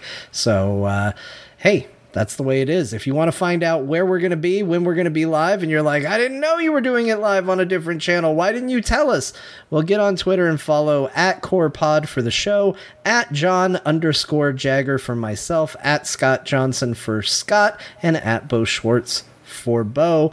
You can typically catch us on twitch.tv/frogpants every Thursday night. That's where we'll be. Until then, Bo, give us a closing number. A close. I